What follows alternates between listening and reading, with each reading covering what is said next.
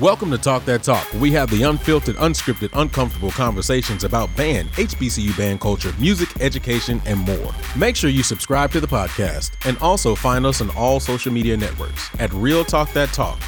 And now, let's start the show. Welcome everybody to Talk That Talk. We have the unfiltered, unscripted, uncomfortable conversations about band, HBCU band culture, music education, and more. Go ahead and smash that like button as soon as you walk into the room. I know we started late, but go ahead and tell your friends we are here. We are here. We may even go like super late. You know what I'm saying? Because it's TMA, man. It's TBA, baby. You know what I'm saying? We ain't got nothing to do. We do. How about to say we full, do. We full though. So we full. We definitely full. We went and got that pollo asada. That's good. So don't give that free advertisement away. But yes, we definitely got that. Yeah, my bad, dog. Look, left. Not right. You left to go get something to eat, right? And then I was gonna go. I did not. I left to go prepare for the show. That's what I did. Feel like that's bad. It's cool, bro. We got you tomorrow. Matter of fact, wake up in the morning. We hitting the next spot tomorrow morning. So you got to be on time. All right. But anyway, man, y'all make sure y'all hit that like button as soon as y'all come in. Also, please make sure you subscribe to the channel and turn on notifications. The other thing about that too is, man, we are in basically all podcasting areas and arenas. So wherever you get your podcast, you can check Real Talk That Talk out. Just go inside of any podcast, except for Apple, man. Me and Apple be struggling. We're going to talk about that. But except for Apple, we are in all the other podcast arenas. So go ahead and go on to whatever podcast that you like to listen to. Type in Real Talk That Talk, and you will find us. Also, please make sure that you go and get your merch. If you haven't picked up your merch, go ahead and do that. I will give you a 10% discount if you type in code Real Talk. That is a 10% discount on all items. All right, so please make sure that you go ahead and check that out. Go to the store, pick up your merch. My man Quan already got his merch on. I see you, bro. All right, so that's one of the items, bro. That is the unfiltered, unscripted, uncomfortable T-shirt that we have, and we also he got his other joint right there. There you go. Yeah, go ahead, hold it up for them so they can see it. You know what I'm saying? Yeah, it's the unfiltered, unscripted, uncomfortable. That's the sweatshirt. Good quality, man. I'm telling you, it's good quality work. So we ain't gonna give you no mess. All right, so we're gonna take care of you. So go check that merch out. Remember, use code Real Talk and get a 10% discount. And let's get to the first topic. Here we go. First topic on the joint is, why don't HBCUs have the same sponsorship like DCI? Why don't HBCUs have the same sponsorship like DCI? All right. Quan, he got to think about it for a second. Rick, you good? You good? You got it? Go on, Rick. Rick, go ahead, hit it. They don't have it because they're not united. Drum Corps is a united front organization. They all fall under one umbrella, and there's not competition with one another to exist or to be considered. The competition happens on the field. Off the field, they don't hate each other. They don't disrespect each other. They aren't out here telling each other how poo they are on the internet. I've never got online when I marched and told the Blue Devils how terrible they were. Partially because A, I knew they weren't terrible. B, they were handing us our ass every year. And then C, at the end of the day, it's not about hating somebody just because they're good or because they bring something to the table. That's the reason why. At the end of the day, you can't make somebody. Organizations support things when they feel like they have to. You put money behind things when you feel like those things that you're putting your money behind are going to make you more money. Right now, that's why when people were mad at Southern for not having all these videographers and stuff on the field, I wasn't mad at all.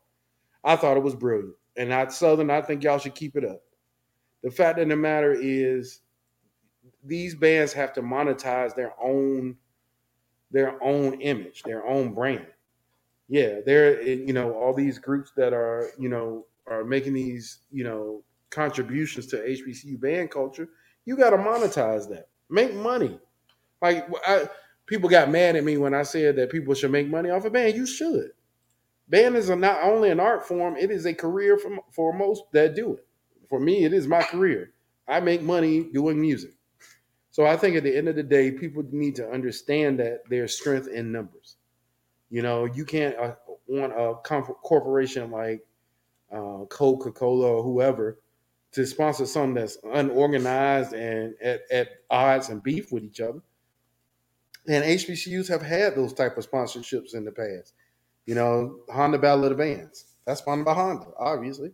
You know, there are big corporations that are interested in what we're doing, but at the end of the day, it has to be painted in a way that these people feel like the image matches their brand and that B, they can make money off, which is why there needs to be competition, which is the next part.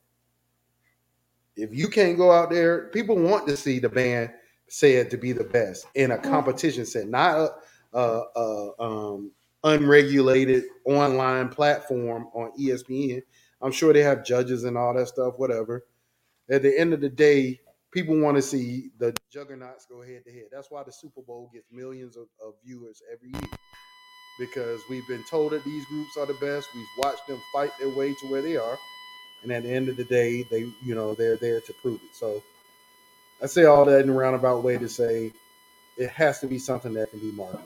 That's the reason why they don't have BCI sponsorships. All right. Hey, brothers, there's a feedback that y'all have. You got round feedback going on? Yeah, it is high pitched feedback. I'll check it out. I got you. I'll fix it. Trying to do everything from a different location, but I got you.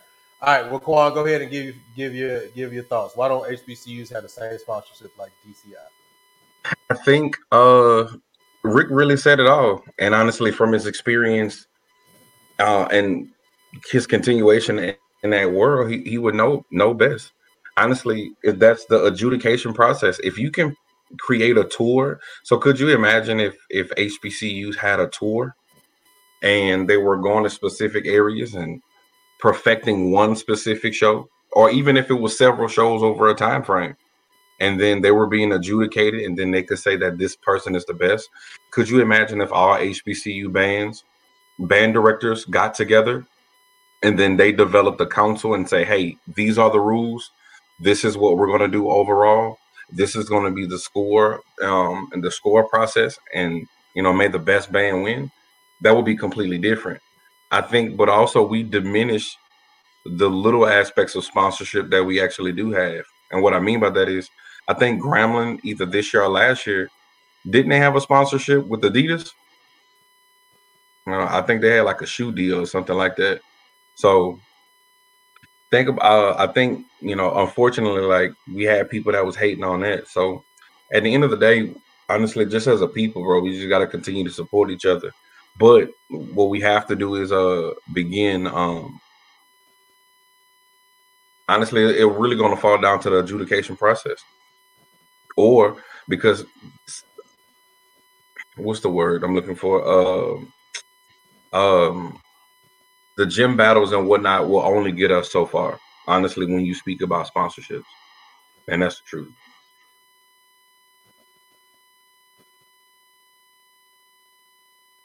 You got it, bro.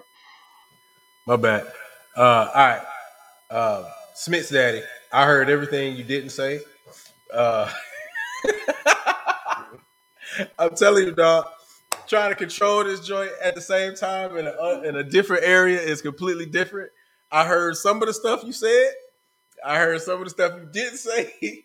So what I'm going to need for you to do, bro, is I'm going to need for you to go back and I'm going to need you to say all that stuff over again. Just start from the beginning. And then we go. I'll hit you with the Smith. So my bad, dog. My bad. But it's you, Quan. So I'm pretty sure that you said something very, very profound, bro. I really do. I think that you said something.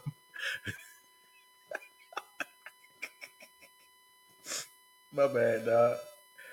My bad. Damn it. All right. At the end of the day, Rick with the fresh cut.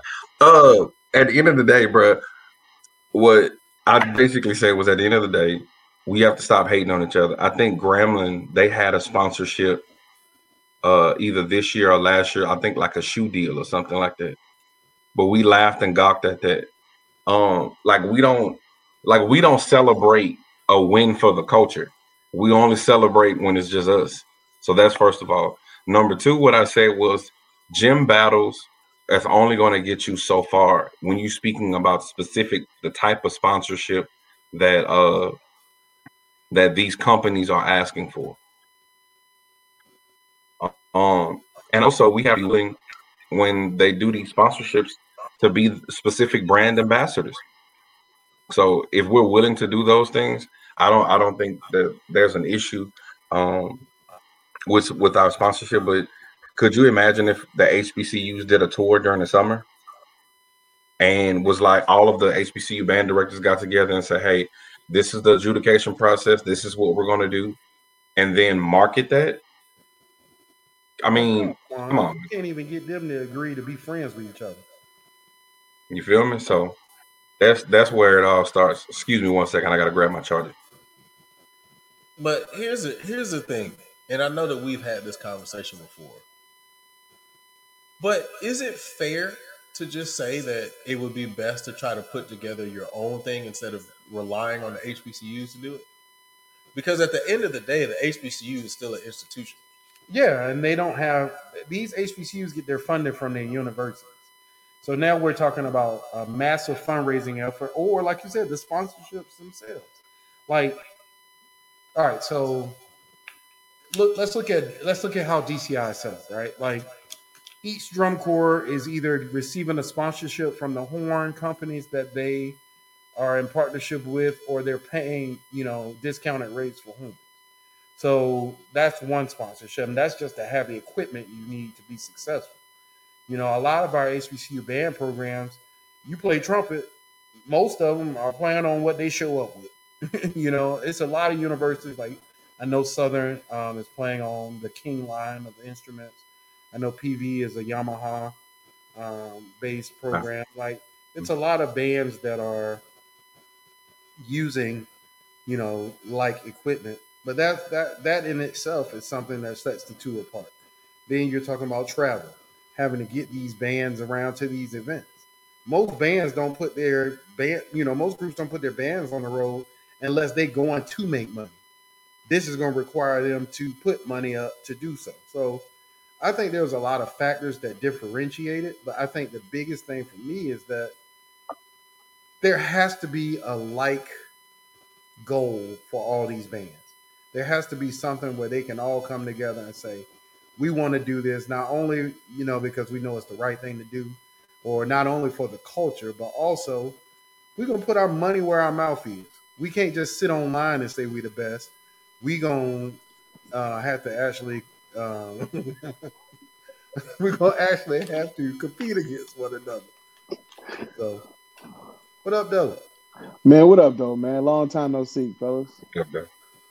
I miss y'all, man. Everything I miss good? You too, Mario. I swear to God, if you would have missed this week, I was going to bring the picture like I did Ken. Because we still ain't found Ken. No, man. Yeah. I got reason. I got a lot of reasons. We'll talk offline. Yep. He got reasons. All right, let me start right there. I don't want to give too much away, and then we get hit with the Smiths. Right. Yeah, we can't even do that. But Rick, I mean not Rick. Mario, you want to get in on this topic? Or you good?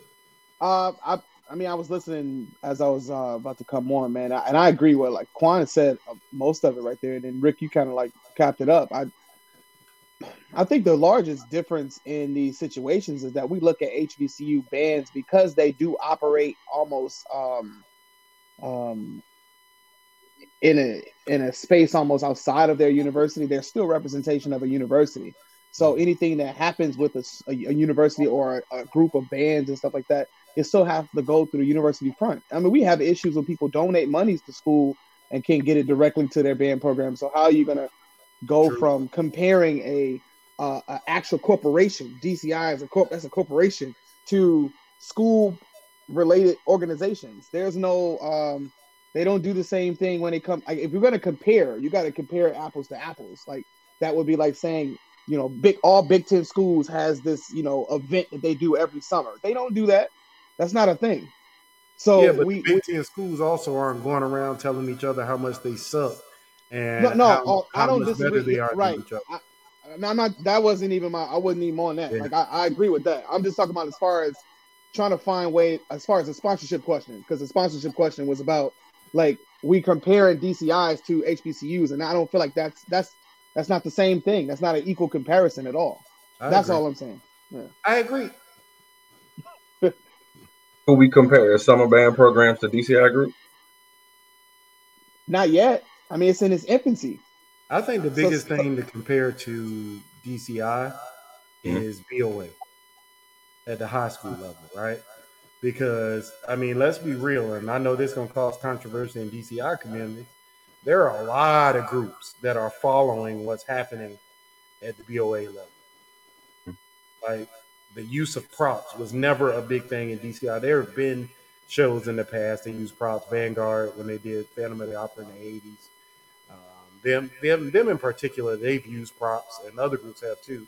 But now you can't put a DCI show together without using props. You know, so But I mean, that's mostly because most of them taken off with the Winter Guard. but that's what I said. The Winter Guard, the BOA, like all those things are facets that these groups are borrowing from. So I think that's the closest thing to what DCI is doing. I think Mario, from the standpoint of what we're talking about, though, is these groups coming together to monetize their art. You know, stop letting other people be the voice of your community. You know, and I brought up how Southern was kicking people out of the stadium from doing videos and stuff like that. And I said I don't necessarily disagree with it. As a band director, I need to be bringing these dollars into my program to be buying uniforms, everything else that we need as a band program that money that the university gives won't cover. And, you know, you look at some of these videos on YouTube, you know, Southern's pulling in millions of views, man. So, you know, that is a revenue stream for that band program. And that's a good thing, you know. So I think that if we could take that same energy that they are able to generate with social media presence and put that on a grand scale, hire Garrett to be the person that puts the HBCU band championship video together, because that brother knows what he's doing, man. That brother single-handedly put band going viral on the map, you know. So hire him, let him be in charge of it, and let's come together, man. You don't even have to have all the top groups the first year. Get a couple and just go out there and compete. And if it works, you know, at that level where it's going to get you the sponsorships, which is what we were talking about, then hell, man, do it. Because I'd rather have millions than thousands. So the question I would ask, I'm sorry, go ahead, Quan. Go ahead. No, just a quick question for Rick. Are some of those BOA bands, do they have sponsorships as well? No, they are well, some of them probably do. I don't know. But very I know minimal though. Right. Most of them charge their kids ridiculous amounts of money. You know, those groups that you see in the top 12 at BOA, those kids on average are probably paying between $3,000 and $4,000 to be in the marching band at the high school level. Why? Because they have a staff where they're paying over $100,000 in staff money. They have a show that costs $1 million. You know, they need these $2-3 million budgets. And then these are large bands. We're not talking about 100-piece bands. We're talking about 200-300-piece bands. So those people, you know, there's a lot of money that goes into doing that. And to be honest, I think I was talking to a friend of mine. She said that they did a study. Somebody did like a dissertation on it where it says like, what's the correlation between budget and groups that finish in the top 12? And literally everybody that finished in the top 12 had like a certain level of budget for their band. So can y'all imagine having to go to your high school kids and tell them, this year band costs $4,000. You wouldn't have nobody in the band, maybe 2 or 3 people. So yes, there's a lot of levels to that, man. I don't know what I would compare it to. I know you. I don't have as much familiarity with Bands of America as you guys do, but I can't imagine anything in HBCU coming in sponsorship levels that would rival what, you know. I mean, the only band that I could think of that has sponsorship in that way that I would think of is like Ohio State. And I mean, you got to be televised often. You have to be out there on a level that is significant. Southern is probably the only school. Southern and FAM are the only schools that come to my mind that would garner that type of attention. Maybe PV now with the TV show, but I can't imagine it. I mean, because then, like you said, it's going to turn into a whole bunch of hate too. Because then we have that issue when somebody else comes up a little bit, people just start, well, my band do this, and you know what I mean? Because we look at it like, I mean, we obviously know some of the crabs in a barrel culture that happens within just people in general, but I think within our HBCU world, we take the competition aspect to such levels that we don't even leave space for celebration of each other. And you gotta celebrate in silence. You gotta celebrate in like on low key, so nobody know you really celebrated another band. And I'm glad that I didn't go to school at a place. I went to the safe haven, right? So I'm glad I didn't go to a place that we couldn't celebrate other people. You know what I'm saying? I could dog you out on the 50 and still celebrate you. But it's crazy, bro. Like in 2014, when that was my first year teaching Blue Coats, right? And the Blue Coats were gracious enough, man, to help me. We were able to start an HBCU band scholarship because I was like, hey, I want to get more people from HBCUs involved in DCI.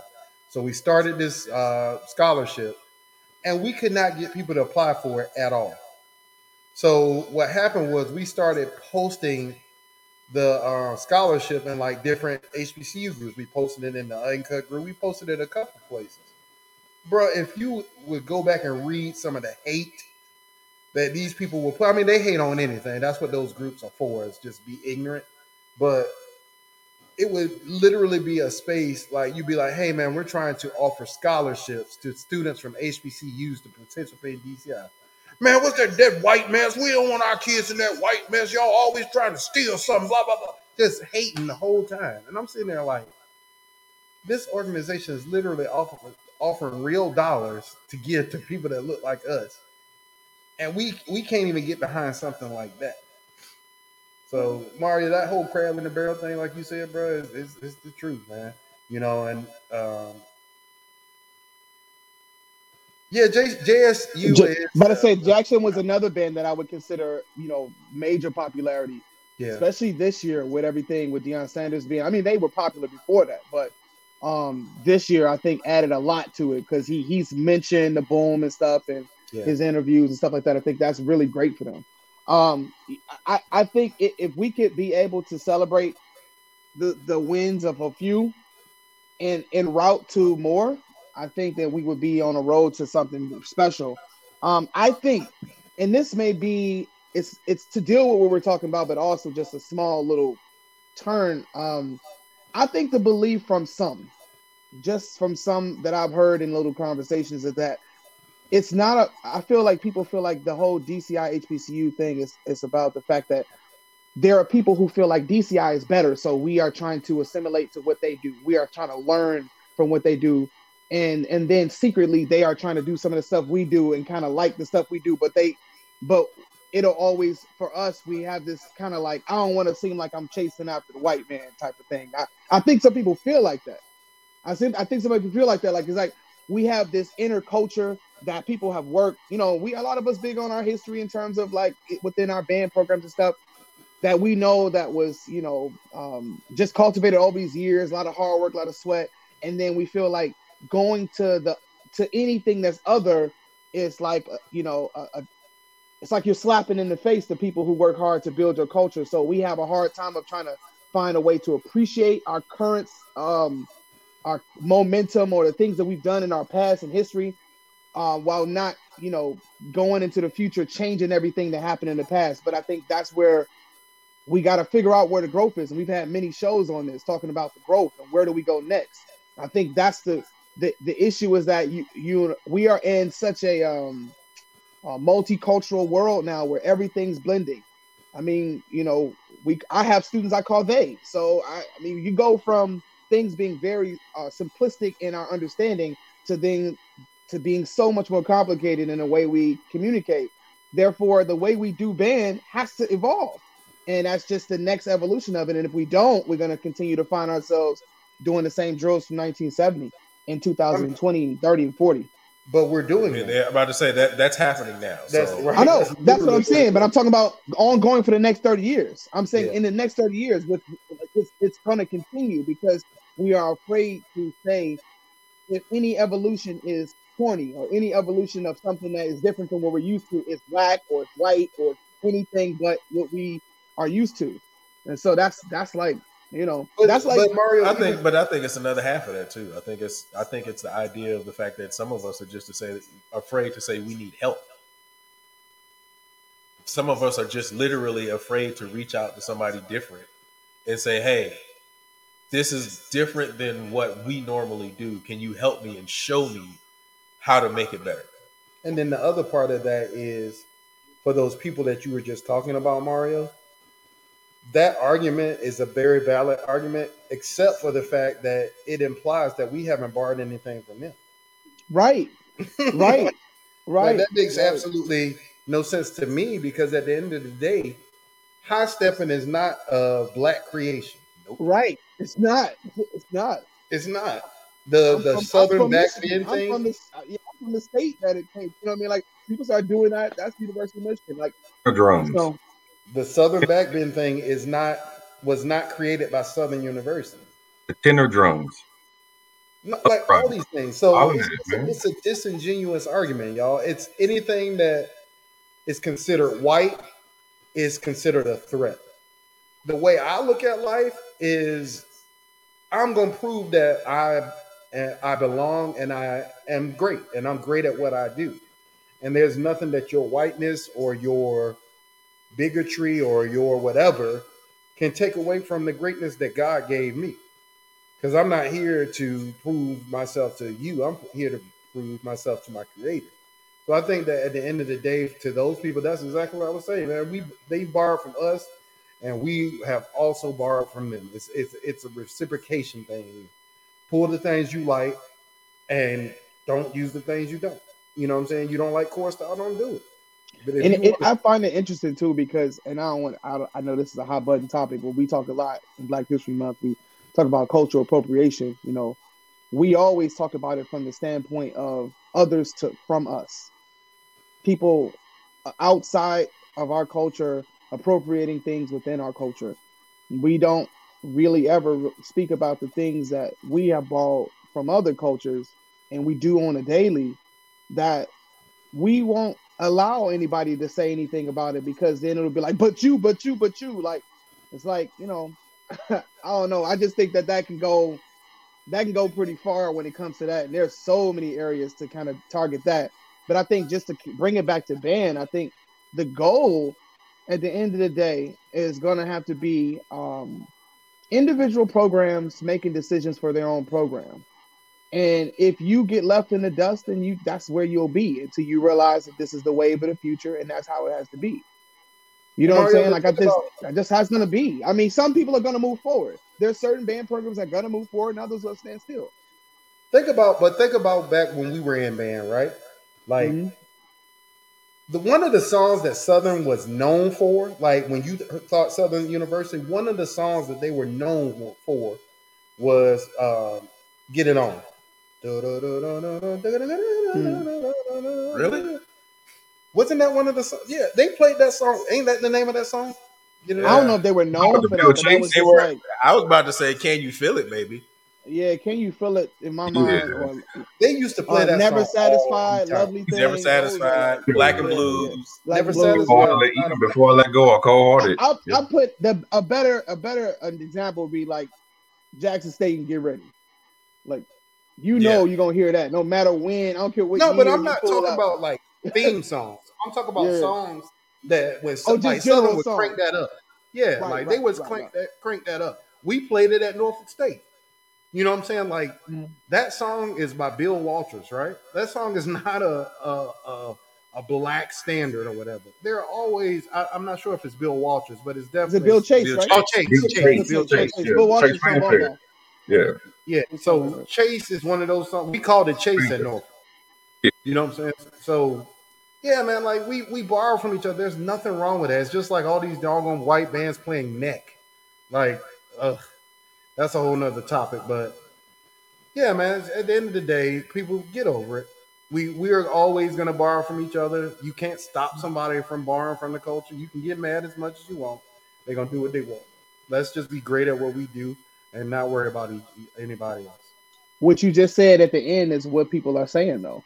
Let's just be great at what we do instead of worrying about what other people do. And that's why they do what, that's why it is the way it is, because that is the mindset. I'm going to stick to what I know, and I'm not changing to no white mess or to nobody else's mess, because I don't want anybody to say that I lost. When we say, when we kind of like George and Wheezy, you moving on up, almost like you think that if I do this, then I'm now beyond. I'm not beyond the other bands because I took what the white bands were doing and I did their stuff. So now I'm better than you because I did what they do. And it's like that's. I'm just telling you that's like the thought process of some of that. And it's the sellout culture. It's the sellout. Right. It's that's the mindset. It's like if I do the stuff that they're doing, then now does that make me good because I'm doing what they're doing? I mean, but at the end of the day,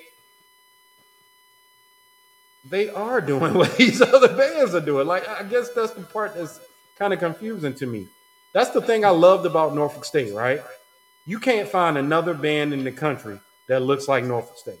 From marching style, yeah, we're wearing the USC uniform, but other than the uniform itself, and they, who marches like Norfolk? Who has the weird traditions that Norfolk has? The drum major. Virginia State. So let me just chime in one thing. So, I'll make 2 points. If you had to make a top 10 greatest rap, list of all time, Eminem gonna be on there. He's a white dude. I mean, and if he's not on there, you don't know hip hop. You're completely lying. I literally just had this point on Facebook, and I had an argument with Cats. Was like, you can't name 25. Don't nobody pump Eminem. Da da da da. Oh God, I love that point. But if I'm from Detroit, so if I say it, everybody think I'm being biased. Yeah. So Eminem was one of the greatest MCs of all time. Like, he got to be at least real talk top 3, top 5 for sure. So that's my first point. And if we gonna just be honest. Who's the creator of Patterns in Motion? Muffet. Exactly. And we still doing it. Yep. So my thing is, at the end of the day, we may have evolved and fixed certain things, but let's be real. Drilling 8 to 5 it comes from that guy. So we go the kaleidoscope drilling 8 to 5 comes from this man. Hot dog and all of that stuff comes from a white dude. So it's kind of like we pick and choose what's beneficial. And that's the only issue that I have. Hey, we can't say, because honestly, we're going to keep it a buck. Picture shows. Who came up with that? We're starting to implement those now. There's nothing wrong with that, bro. What I don't understand is, if you see a Gucci belt right now, you'll go in and buy it. You won't be like, man, that's the black people that make it. You like the product. So if you like the product, why I just can't get the product? That's all I'm saying, dog. And then, to be honest, Quan, as HBCUs, we aren't leading the innovation in drill. We just aren't. Thank you. Like, I put Gary up there as somebody that's trying to do something different, and he's definitely changing drill culture from perspective of what people think the HBCU bands. But A&T doesn't get the exposure that other bands get. They have a media team, but it's definitely not at the level that a Southern or some of these other bands are at. It's just not. So at the end of the day, when I think drill, I've been in both sides. I'm thinking Michael Gaines. I'm thinking John Vanderkolk. I'm thinking Jeff Saxon. I'm not thinking, the band director or whatever school. I'm just not. Especially from an HBCU. So, if you want to talk about entertainment value and stuff like that, then we can definitely put our HBCUs in that conversation. But when it comes to actual innovation, that's not coming from our campuses, y'all. I'm sorry. It's just not. And somebody said it on, I think it was Chuck that said it, maybe, I'm not sure. But at the end of the day, these bands are almost pigeonholed. You can't go out there and do something completely left field. Remember that conversation we had, Quan, about when we didn't do the PBU at PB? Right. We almost lost our damn job. So yeah, man. You should have not played. Right. No, like you even said, like, bro, I ain't gonna lie. I felt some type of way as an alumnus, right? And imagine us not playing Behold, bro. You had all types of people going crazy. Go ahead, Mario. I'm sorry, bro. No, I was just thinking, man. Man, I forgot my thought, man. I'm getting old, man. I'm about to say it in a minute. Give me a minute. It'll come back to me. I'm kidding. All right. Well, let's keep it rolling, man. If you think about it, Mario, we in the middle of the next conversation. Just bring it back up. Good. I'm gonna bring it up. Back around to where we at? Was it about innovation? We were just talking about innovation, Mario. Yeah, it was about innovation, but it was a little angle I had on it. But it'll come back to me. It'll come back to me. It's all good. All right. Well, let's go ahead and keep it going. Let's do it the right way. Welcome everybody to Talk That Talk. We have the unfiltered, unscripted, uncomfortable conversations about band, HBCU band culture, music education, and more. Please make sure that you go ahead and smash that like button as soon as you walk into the room. Hey, man, I don't see no likes, man. I got a problem with that. Come on, man. Hit the like button. All right. So go ahead and smash that like button as soon as you come into the room. Also, please make sure you subscribe to the network and turn on notifications. I'm sorry. Prince is over here like being real soft with everything. Hey, y'all, I feel uncomfortable. Y'all already know how on the show I already feel outnumbered because of this alpha stuff. If y'all can see the amount of alpha stuff that's in this house right now. Oh, my God. Yeah. Oh, my God. Let's get some real. There you go. Also, please make sure you subscribe to the network and turn on notifications.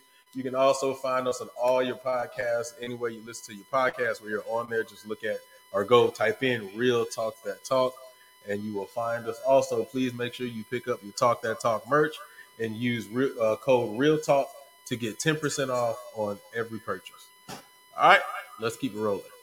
The next, you got it? Go ahead, Mario. Go ahead. You sure? I can say it then. I was just gonna say we were talking about drill.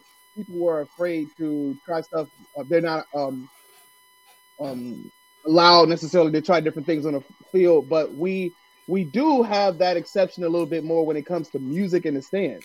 I think the way HBCU bands have written music over the course of years, not in the current Rap Daddy space. Are y'all drinking synchronized drinking? What the fuck is that? Just keep going, man. Keep going. The hydration. But no, real talk is Waters of Lake Minnetonka. Yes, sir. Right. We have some legendary arrangers over our time that I feel like should be highlighted. A lot of the arrangers. I feel like if people could sit down and look at some of the stuff that Mr. Adams has done at Norfolk and at Howard and at Jackson and G State. I just feel like his music, man. That stuff should be sitting somewhere in a vault, bro. Like, because I think that to me is where our innovation really kind of changed the name of it being corny marching band. Because it used to just be like, oh, get on the field and perform, you do your shapes and all that stuff, but marching band wasn't cool. It wasn't cool until we started doing the things that we did. We put the hipness in marching band because it wasn't cool before we started doing it. So that's why I was kind of saying like our arrangements do that, but we just haven't been able to put some of the arrangements, not everybody, but but the field stuff is where it's like we can't push the envelope there, but we can push it in the stands and play Circle of Life or something like that. You know what I'm saying? It's like you can play Young and the Restless, but you can't do a Sesame Street show, but you can play some old weird ass like stuff that don't nobody know about. But you can't even play Young and the Restless. Because remember how people asked that? Right, but there was some haters, but there was a lot of love on that arrangement. Yeah. Even people who don't even mess with fam, they were showing love to that. At least, you know what I'm saying? I'm just saying, but imagine if it being a show. They had like number one HBCU show a couple weeks in a row, but that they did a basketball and a basketball hoop or something at a classic or whatever, and then people was hating. Did it the next week, and then Baylor did it the next week. Right, and but in our culture, people was hating. They were like, they're doing a basketball at a damn football game. I'm like, bro, like you can't, you can never be pleased, bro. It doesn't I'm look not saying like a perfectly please. symmetrical circle. So let's put it in the uncut group and joke on it. Like these people are so goddamn corny, man. Go ahead. That's what I was thinking of. Yeah. But here's the problem with that. And then after I say this, we're gonna move on to the next topic because we got to get to the next one. Big Thriller, I see you, homie. The problem is you think they're corny for that. They think you're corny for how you think. True. You are absolutely right. They think I guess they think I'm like the most Uncle Tom person at HBCU. You are the sellout of HBCU. Yep. But I do want to go ahead and say this. I saw it in the chat. I meant to put it up on the Instagram, but then we got busy with traveling and stuff like that. I do want to say congratulations to my brother for being featured on the Symphonia Facebook page as one of the premier brothers of the fraternity. So, kudos to my big brother here. Rick was on there? Dang, you phony. You don't even know that? Nah, I'm kind of. Here's the Symphonian, and only two new. No. I didn't know he was on the page, like the page. You know what I'm saying? Everybody here is the Symphonian. Phony. No, he was saying he was Symphony. Symphony. No, he was saying he didn't know you were on the page. Yeah, I know. Yeah, congratulations, bro. Like real talk. That's big stuff, man.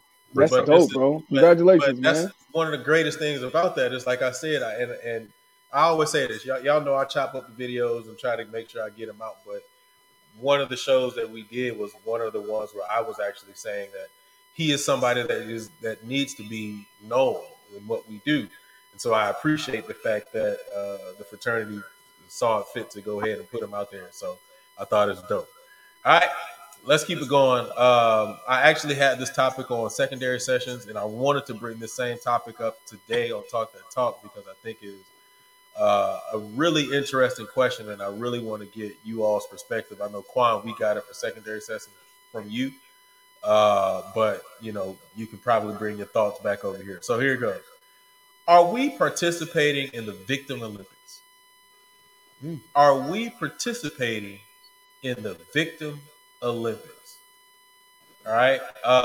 Quan, since you already answered this question on secondary sessions, go ahead and kick this one off on this one. Like I said Monday, like, are we participating? Not. Yes and no. I think that's what I said Monday. I can't remember, but yes and no. Because on some things, like, we chose this profession, so it just comes with the job. That's first and foremost. But some of the things that we've been expressing, if you know deep down inside you're busting your butt to ensure that your kids grow, then you don't have, for the most part, an equitable situation, then you have the right to complain. But we have to be honest and cognizant of, bro, this is what we kind of sign up for. You know what I'm saying? Like, not being ugly. And I'm gonna use this example. Being a police officer is a dangerous job. Danger comes with the job, bro. You know what I'm saying? Just like you can't be mad that you're a bank teller and you mad that you counting money. Like, it don't go like that. So at the end of the day, I think there are some teachers that are just bitching and complaining just because. And then I think it's certain educators that truly are trying to fight for the betterment of their children. And if you're trying to fight for the betterment of your kids, then you're not playing the victim. But I think some teachers are. All right. Chief. Yeah, I feel similar to what Quan said. I guess I come from the standpoint there's a difference between reasons and excuses. The reason that this took me longer than it probably would take others is because of my lack of resources. However, it got done. The reason I didn't do this is because I didn't have these resources. That's an excuse. You know what I'm saying? Like, so, but depending on the situation, that reason can, under the eyes of some, can look like an excuse. But it just may take longer to get to a certain goal because there are many other elements that create things that are out of our control as educators, especially in music education. You're talking about, I told you about like my situation. I teach kids who I'm starting for the first time in 9th grade. Can you all imagine if you started playing your instrument for the first time in 9th grade? You know what I'm saying? Like you know what I'm saying? Like unless you had a music bone in you, that's hard as hell to find the ones of a 75 kids who want to play. That's hard. So it takes a lot to be the perfect personality to kind of make it cool, but not be, old, like too, old fashioned in the way you speak about it, but kind of, like that's a whole situation. But when it comes to people that I talk to, many of the band directors up here are just making it work. The product may not be, so this is where it gets fine though, because they're making it work, but it may not sound the way some top program with, these kids coming from these performing arts places, or it may not sound like that. Like I give shout out to my man Rashid Sheffield over at Shabazz High School. Rashid is not a musician, but he has a marching band over there, and he does his best with those kids. And these kids, you got kids that are literally like on the road to the worst.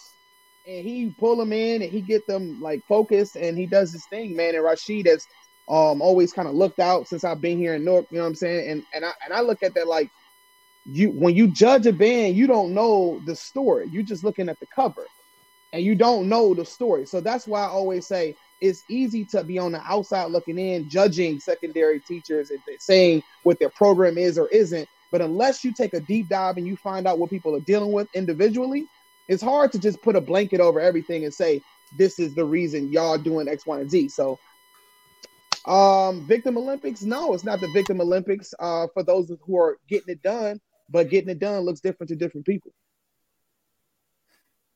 All right. Rick, Victim Olympics. Are we participating in the Victim Olympics? First of all, let me start. Let's give a big up to, like Mario said, Rashid. Rashid hits me up all the time, bro, just to check and see how we doing, bro. You know what I'm saying? Like, that's just the type of dude he is. So big up to our Spartan brother, Rashid. Like you said, he was in Spartan Guard, and now he's, one of the, main band directors in the city of Newark, man. So that's beautiful. Let's see. Feedback gone? Nah, you still got a little bit. But it's better. It's better. It's there though. But we keep it rocking. Keep it rocking. We good. I'm getting messages that it was still a little feedback. So that's it's just got a little like an echo chamber, a little bit like an echo chamber. That's all. Gotcha. All right, go ahead. My bad. I think that at the end of the day, there will always be reasons to be mediocre.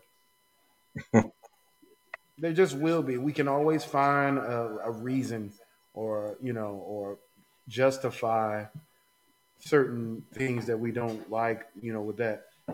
I have never played the victim in my whole life.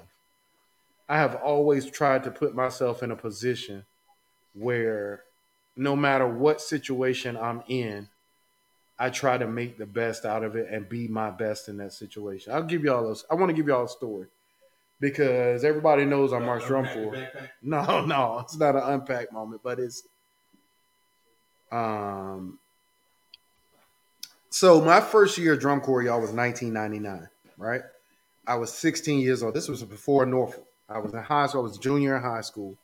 And that summer, I had every intention of marching in the cadets, but I ended up not doing it. So long story short, I was not good. I was terrible. But I would stay back after every rehearsal, y'all, especially when I was at cadets, just to try to get better. Whether it was marching, whatever, I could always play. But it was new to me, man. I had never marched drum corps. I'd never done that style before. So I tell that story like people think that yes, I've been extremely lucky, man. I've been in circles that, had I not, marched drum corps, did other things, I wouldn't have been in those circles. But at the end of the day, when given the opportunity, by God, I took advantage of that opportunity. I worked my ass off to make sure. And I think that's what it is, Mario. I don't think it's a victim thing. I don't think people understand how to work hard. They think just because you do something over and over and over again, that's working hard. It's like that mantra everybody says, work smarter, not harder, right? Right. Put in efficient work. Put in work that will lead to achievable goals. I never put myself in a situation where I know I can't flourish. I'm not good at math. So I'm not going to be out here, trying to be an engineer or something like that. I know I'm not good at it, and I won't be good at that. But I will always try to make, the best out of any situation that I'm put into. So I don't think it's a victimhood thing. I think it's a overall for some, because this ain't everybody, man. I know so many people. I'm gonna give a prime example. One of our students, James Gibson. James Gibson was he's a piano player, one of our Phi Mu Alpha brothers. When James graduated, he knew he wanted to be a band director. This man went to Louisiana. He came back to Texas. He moved to Dallas from Houston. Like, this man went all over the place to find what fit him. He became a band director in Dallas for a couple years. Now he's out in Duncanville doing it. No, he's in Cedar Hill. Cedar Hill. Yeah, one of the best HBCU style bands in the country is Cedar Hill. And that's just from putting the work in, y'all, doing the right type of work, trial and error, being able to fail and say, okay, what did I learn from that failure? And applying those things I learned to the next thing that I go to. No matter what, your life ain't over. There's always going to be a better situation. The band that I teach at a university level. There are a lot of things that we do very, very well. There are a lot of things in our program that need work. There are. But every time I look at an HBCU video and I see 30 tubas up there, it's like, oh my God, I wish I could have that tuba section. We have 10 tubas in our band. And our band is 300 people. We have 10 tubas. You know what I'm saying? We don't have. But it ain't blowing though. They not blowing. That's not our style. But still, those 30. When I see 30 tubas, man, like when I was with PD and they were doing their warm up, and to hear that surround sound with tuba, man, it was great. So, yeah, man, there's always work to be done, and there's always a lesson to be learned. But I think in general, as Black people, we have learned to deal with whatever hand is dealt to us. Some of us do that better than others, but that's part of the Black experience in America. We know how to succeed in spite of. So, no, I'm not going to say it's victimhood, but I will say that there can be instances where we use, like Mario said, the difference between an excuse and a reason.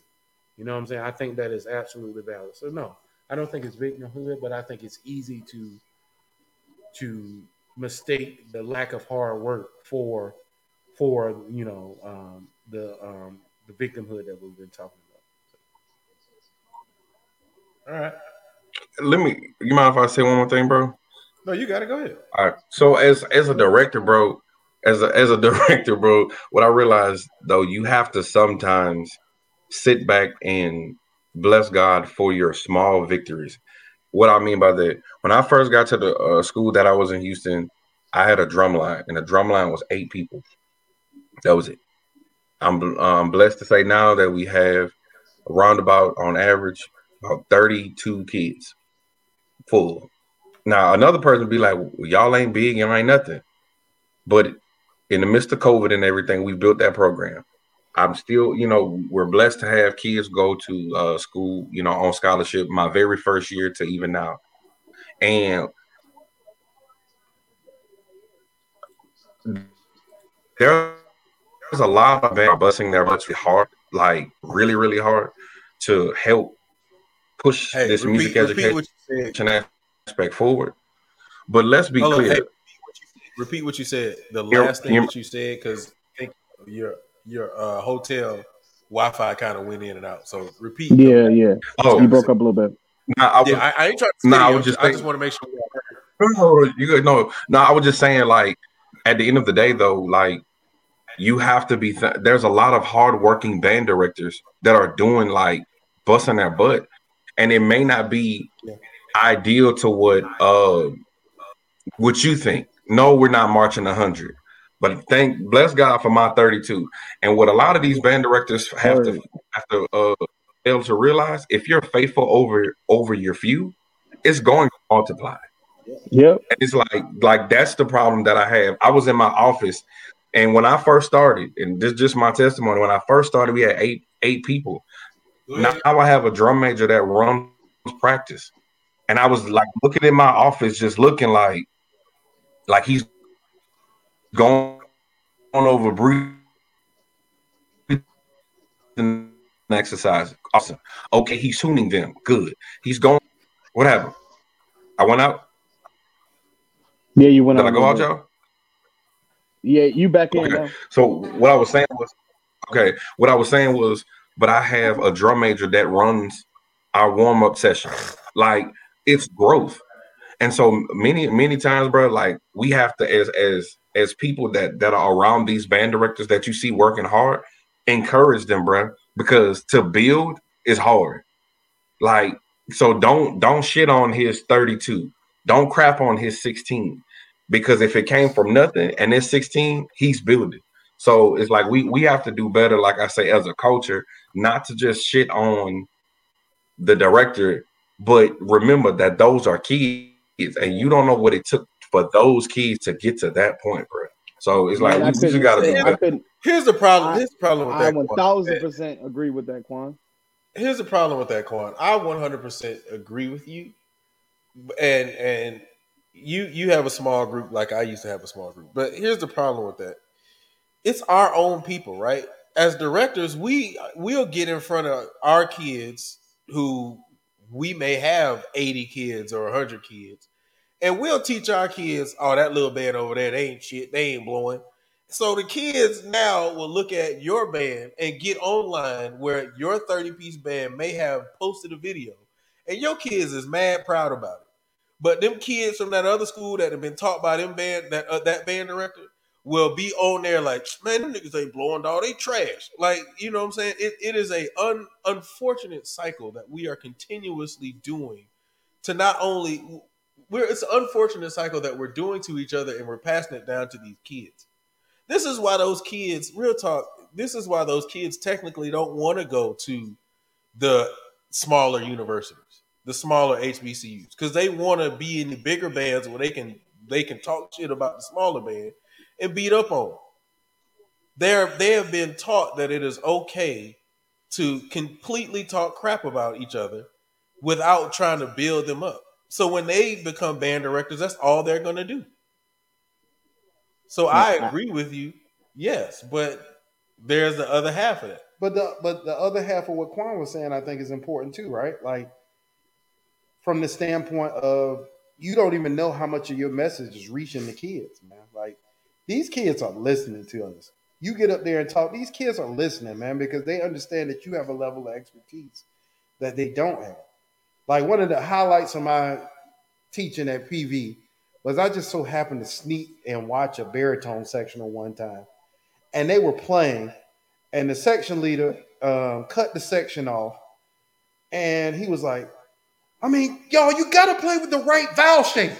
And he was using the terminology and all. I was like, it's paying off. Oh, thank you, Lord. Oh, thank you. Like, he was using the correct terminology and everything and making the right corrections. You have to breathe and make sure that the breath goes all the way through. No stops at the top. Immediately turn the air back. Like, they were giving these very, very succinct and, minute detail. It was awesome. So I think, like, man, it's nothing wrong with having a 30-piece band. It's nothing wrong. Like we talked about on the show before. Everybody's band can't be a grade 6 band. You got to have some grade 4 bands. That's why they write the music. You know what I'm saying? Like, but when you get that grade 4, play the hell out of that grade 4. Play the hell out of that grade 2. Mario was talking about, man, I couldn't imagine Mario being a 9th grader starting the trumpet. I remember how much I cried as a 6th grader. Because that shit hard, bro. The French horn and trumpet is the hardest, bro, to try to start at that late age. French horn and trumpet in the 9th grade, bro. Yeah, like, you can get other instruments are manageable, bro. But trumpet and French horn, bro, to play concert French horn in the 9th grade, bro. And just starting how slippery those partials are on that instrument. That's what I'm saying, man. It's like you got to build the strength, bro. That takes time. That takes time, you know. And even with the right warm-up sessions and all this other stuff that you got to do, like with me, I got a different situation. Like we don't have, like, there's no HBCU style band up here. That's the big band that they're like, oh, we comparing it. There's nobody like that. There's no there's nothing up here like that. There's nobody around that people are saying any of those things. What I've been trying to do, I was actually talking to Rashid about this before, man, and some other directors up here. We're trying to get together and like get them all together and have like an event, you know what I'm saying? And like have them play and learn from each other and try to use that as a way to spearhead a kind of like Newark United type of energy. That's not to play on words of the actual Newark United. There was a band called Newark United, but just something for the public school kids, you know what I'm saying? Or the secondary kids in the city, the charter schools too. But it's hard up here, man. I'm not trying to make it like, oh, I'm the victim. I'm not. I still work my ass off. Everybody knows me. I have a standard and it ain't changing regardless of what I'm in. But understand, bro, it's not the same. It is not the same. Everywhere is not the same. Like I even talk to people who like in Virginia who like, oh, they struggling there. I'm like, bro, I know struggling in Virginia because I've been there and I've been to the bands. I helped out at the band and I know these programs. I know what they're dealing with. And it's not the same. You got kids who literally don't have even parents that even know any music. Their parents don't know music. Don't nobody listen to nothing. They have no connection to, they're not even African American. Most of these kids are not coming from our culture at all. They don't even know anything I'm talking about. So I'm saying that because every region in the country offers something a little different. It's a little different. And so those things also have to be kept in consideration when you talk about, you know, when you say victim Olympics, right? So just to bring it back to the actual question. So, you know, some people are in situations where they could just be working smarter and getting more effective situations from the kids they have. And other people are working their butts off trying to work with, you know, robbing Peter to pay Paul to make it happen. And it's like, it's more work than any one person really can do successfully over long terms of time, because you're gonna end up them having a stroke in a position. I want to talk about that, the mental health and wellness and physical wellness of band directors, dealing with all the bullshit we deal with. Men and women, they be struggling. People getting sick all the time, dropping dead, and they just move on and hire another person. Sorry, that was a soapbox. We talked about that briefly on the last show. Yeah, you definitely got on your soapbox on that one, brother. My bad. I mean, no, you good because this is, you know, I like this deep when we start getting real deep. Pause. All right, but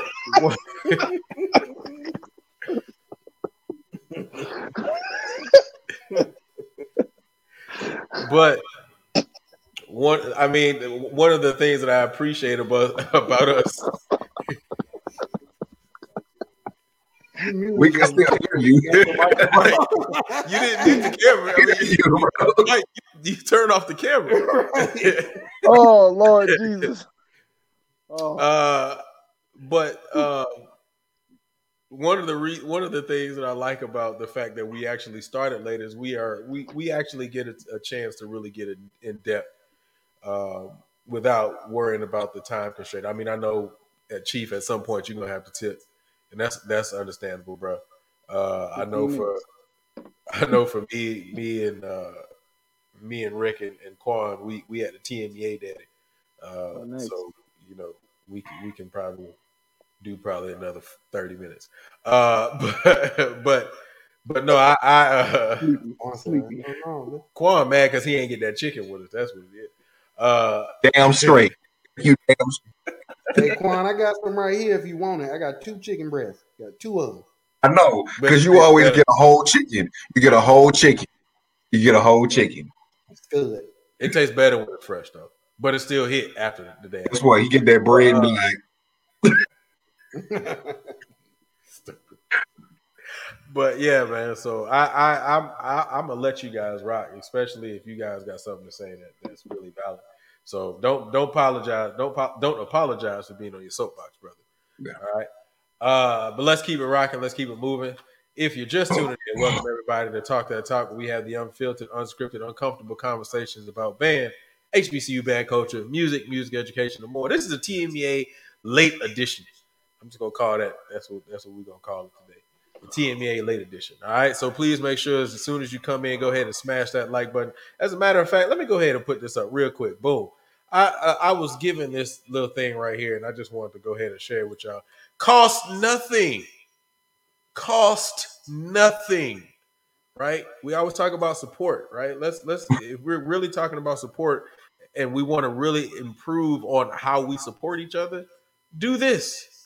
Free. FREE. All right, costs nothing to go ahead and hit a like button. So go ahead and click that like button as soon as you come in, and also please make sure you subscribe to the channel and turn on notifications. You can also find us in all the places where you get podcasts, except for Apple Podcasts, but I'm working on that right now. So just make sure you type in "Real Talk That Talk" and you can find us. Also, please make sure that you go and get your merch, get your Talk That Talk merch, and then you can go ahead and hit in code Real Talk and get a 10% discount on all items. I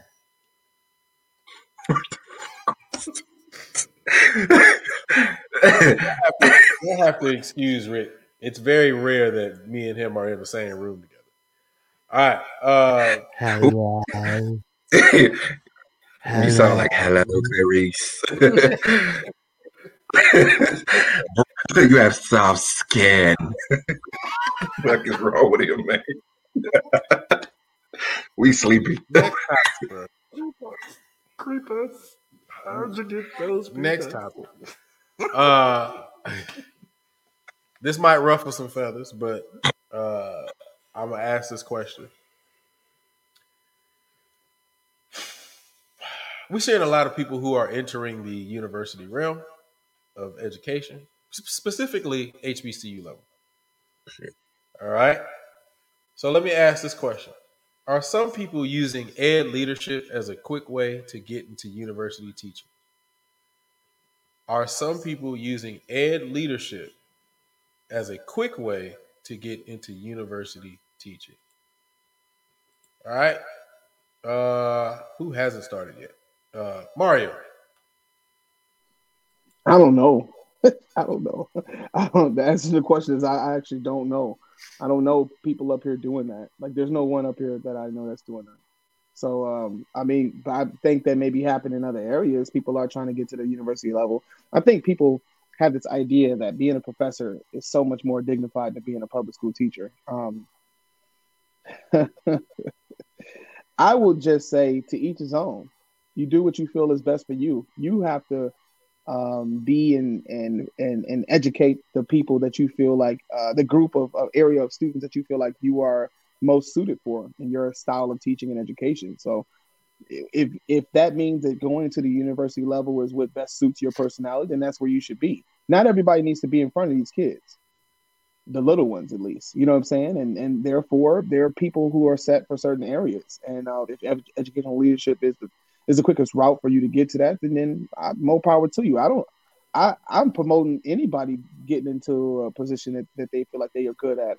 However, I do feel like it's important that people should have experience on the secondary level before they go to those levels, just to understand the type of kids that you're getting, understand the type of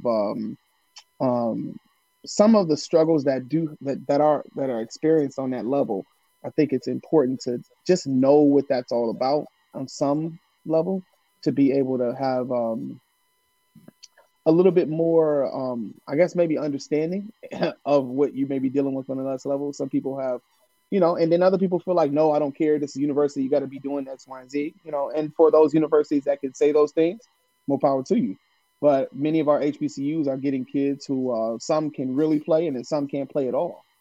And it's because that everybody who oftentimes many of the very, very, very highly capable people who are getting worn down in our public schools and then looking to move on to the next level because they feel, underappreciated, funded, which is confusing because you can actually, I know in New Jersey, you get paid more being a public school teacher than you do an adjunct professor. So I don't even know why that's a thing anyway, but I don't know if the money's a thing for you, but I mean, we all have that to some level because we need to fund our families and live our lives. So that's an important aspect of it. I mean, for me, y'all can do what y'all want, but I know for me, I look at it like that. I don't want to go down and be in some like little small Ponduck town, being in front of a band every day, all day, and not getting to perform and be with my family.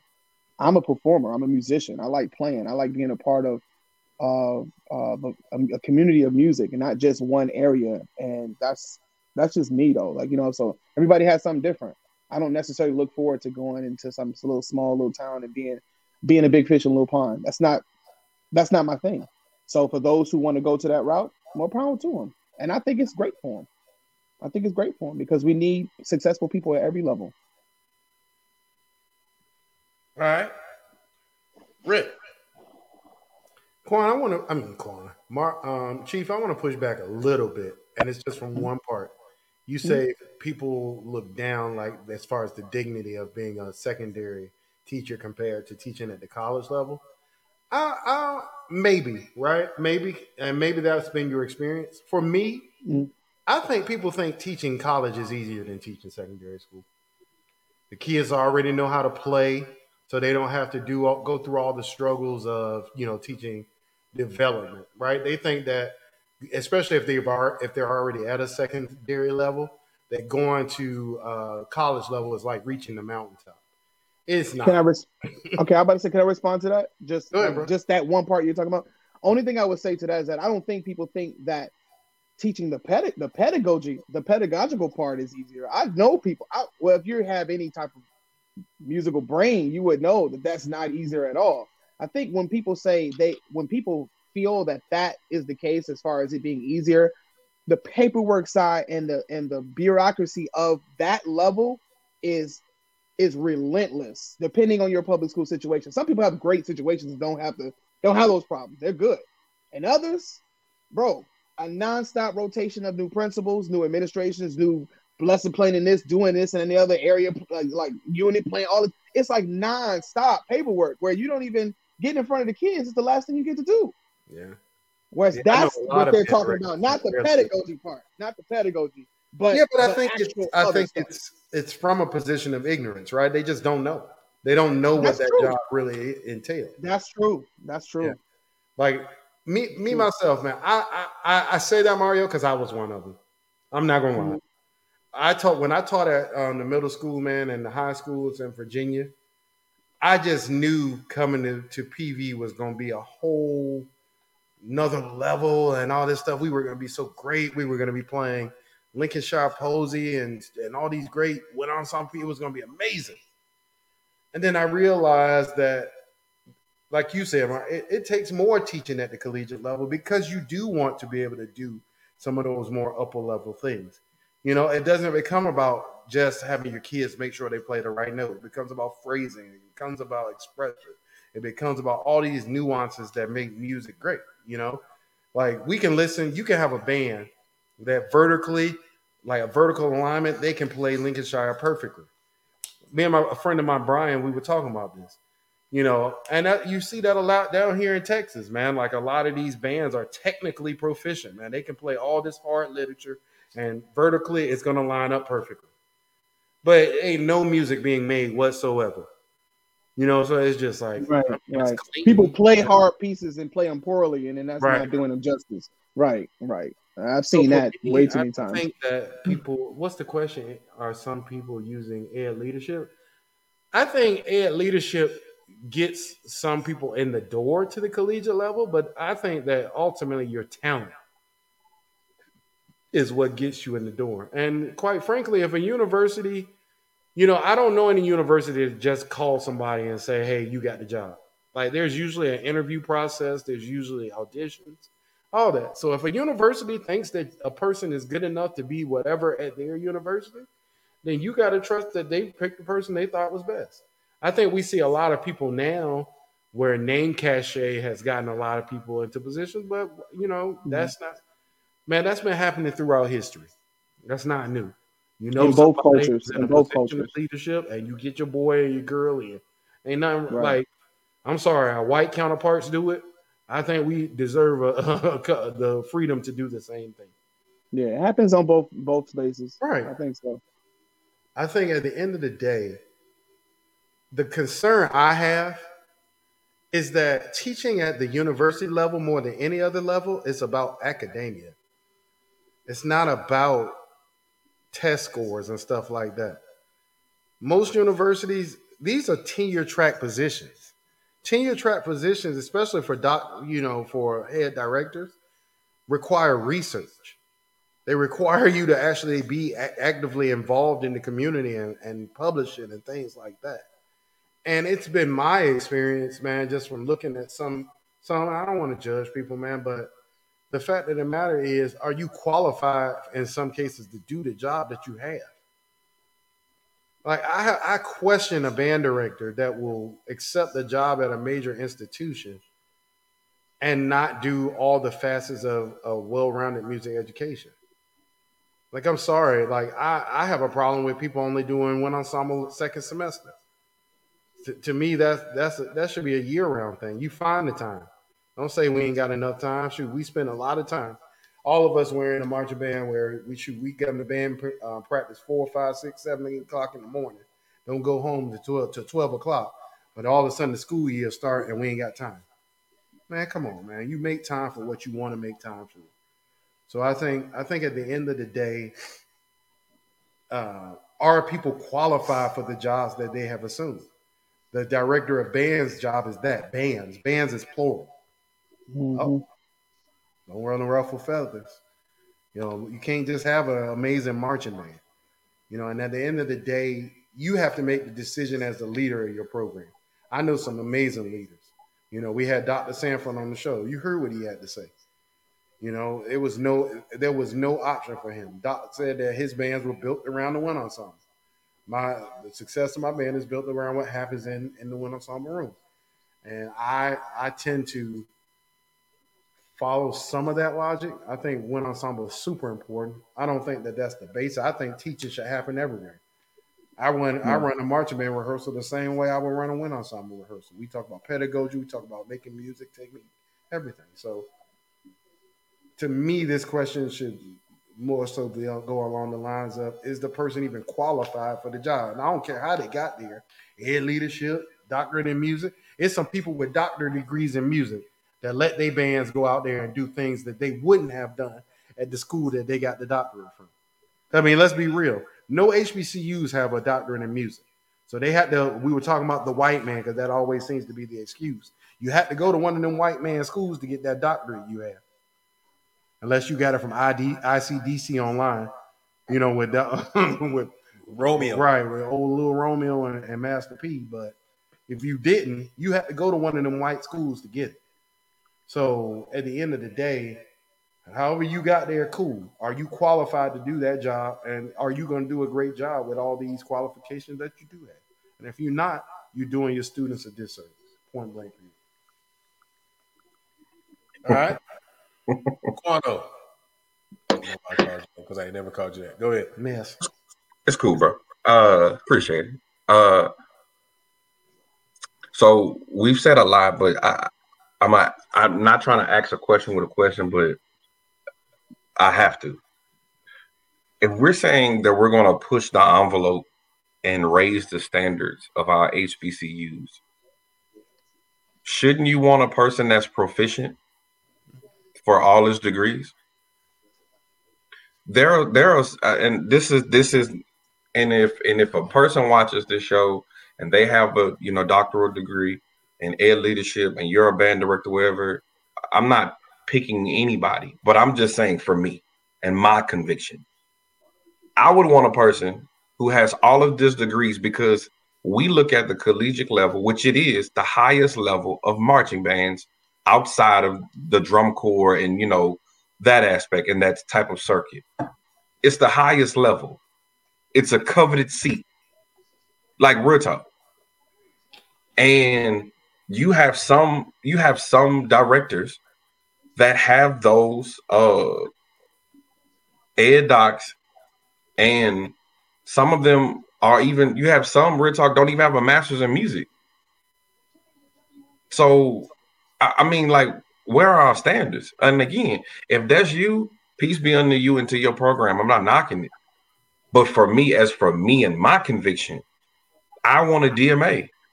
That's what I want, because I want to ensure that I'm proficient in all my degrees. I want to continue to do the research, regardless if it's qualitative or quantitative, regardless what it is. I want to make sure that I'm proficient in my current degrees and in my previous degrees, and continuously pushing, and then inspiring the next generation to do the same. I think we need to raise our standards, bro. It's like, not being ugly, we compare PWI versus HBCU, but you can't be a department chair with an A doc and not a DMA. And if it is, I apologize ahead, because maybe I'm wrong. But I sometimes I just feel like we dummy down shit to say we have something. And I know you got to get ready to roll out, bro.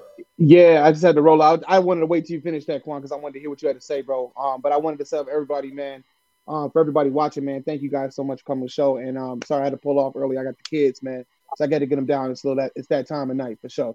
So it's good to see everybody, man. I'll see y'all next week, man, for sure. Good night, bro. Much love. All right, go ahead, Rick. Go. Quan, I think it's the fact that doing what you said, it's hard. It's easy to get, to even get into a doctoral program, you have to have a certain number of years teaching.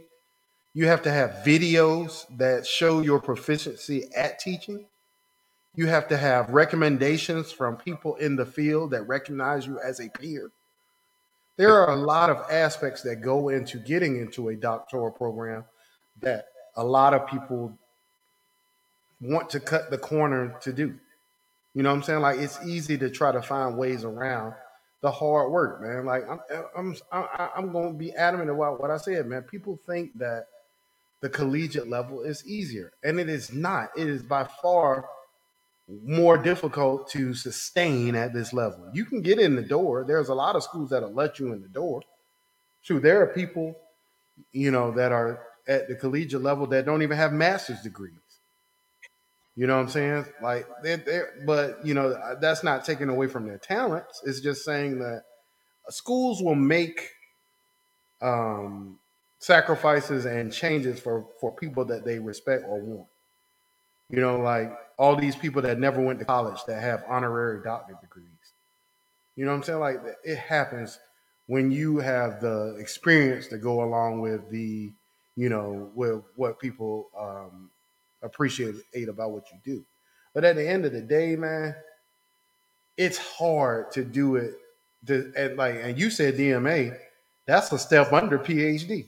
You know what I'm saying? Like a PhD in music, Dr. Philosophy in music, that is hard. A PhD. Right. So I think at the end of the day, man, there are people, I think people genuinely want to do what we do and want to be able to do it at a high level.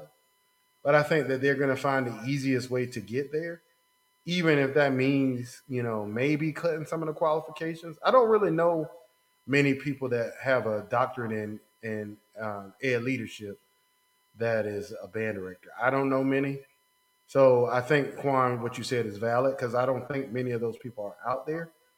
But I think that, I think we're more so talking about the lower level positions in a band, not necessarily the director of bands, but maybe associate or assistant. I don't know. But for me, Quan, I agree with you 100%.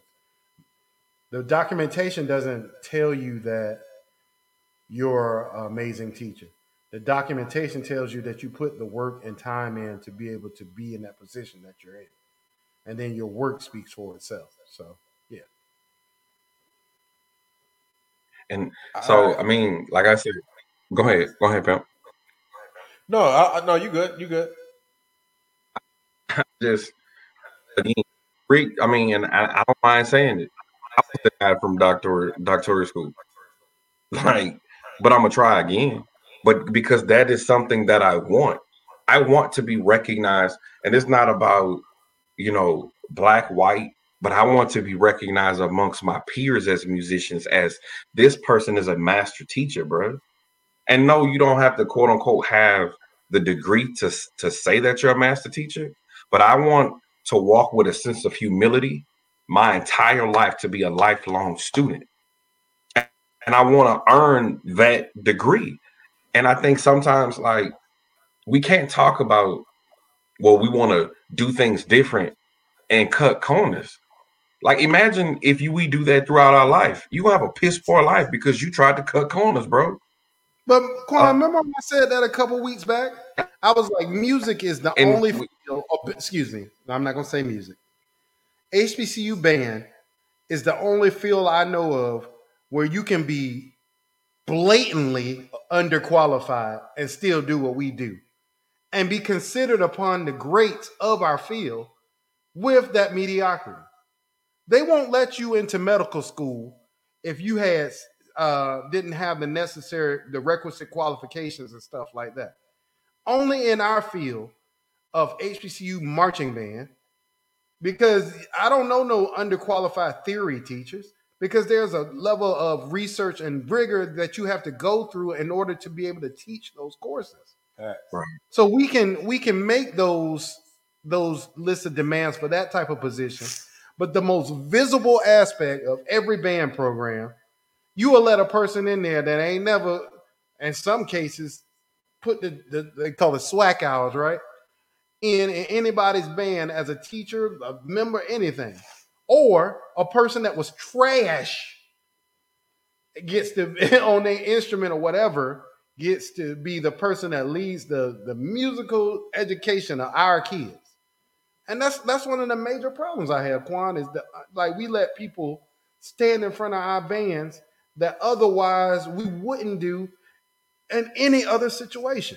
So they're good enough to teach our band, but they're not good enough to teach anything else at this university. That's weird. But the crazy thing about that is we'll hype them up. Like we will hype them up. Like in from a cultural perspective, like we'll hype those people up because it's about an aspect of entertainment. Right. Man, me personally, I want to sit at the table with the Dr. Gregs, with the Dr. Zachary's, with the Dr. Sanfords. And honestly, for what those individuals went through, even shit, Dr. Rick, like what y'all endeavoring through is damn near like a fraternity in itself. And there's only one way to go in, bro. Like real talk. And I think at the end of the day, it's my integrity that be like, say, bro, get on your shit. At the end of the day. You just brought up the perfect thing, bro. And please respond to this. Please do. Mm-hmm. You brought up the perfect word, and that's integrity. Yeah. There's a lot of people, and I'm going to bring this up because I said it a few minutes ago, but I don't know if you got it. There are a lot of people that have doctorate degrees that went to these schools that allowed their bands to perform in a way that would not have been acceptable at the school that they went to. So you are considered an expert in your field from this particular institution, but you will allow your band to go out there and play out of tune, overblowing, no balance and blend, no nothing, and say it's for the culture. So what type of integrity is that, Quan? These people that will go and pay all these money for these degrees, and then as soon as they get a position where they can make a difference, they just feed right into that mess that everybody else tells them they're supposed to feed into for the culture. And I'm gonna put the quotes because I'm from the culture. I went to an HBCU. My band didn't play like that. Well, you ain't part of the culture then. I guess you ain't got no SWAC hours. Oh yeah. And then I'll end with this. And then if they see, like I brought up, for example, my program, if you see me with a 32-piece band, you disregard the credibility because, oh, he ain't got no big band and they ain't blowing. Bro, you don't you don't know what a person has endeavored through, and you don't know what's in their head, bro. Like, and that's why I said, bro, we got to get out this ignorant shit, bro. Like, it's depressing.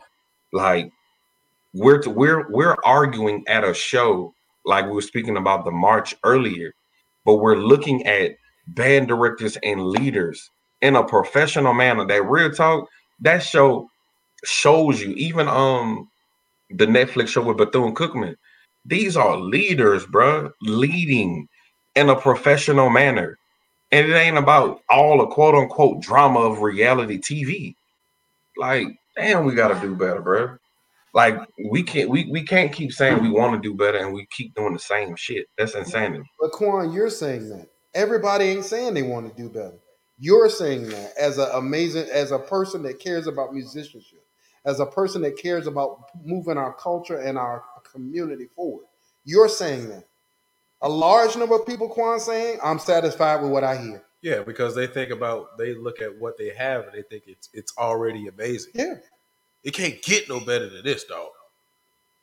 It always can get better. And so much so, Quan, that they will shield their ears and their eyes from the things they know aren't right.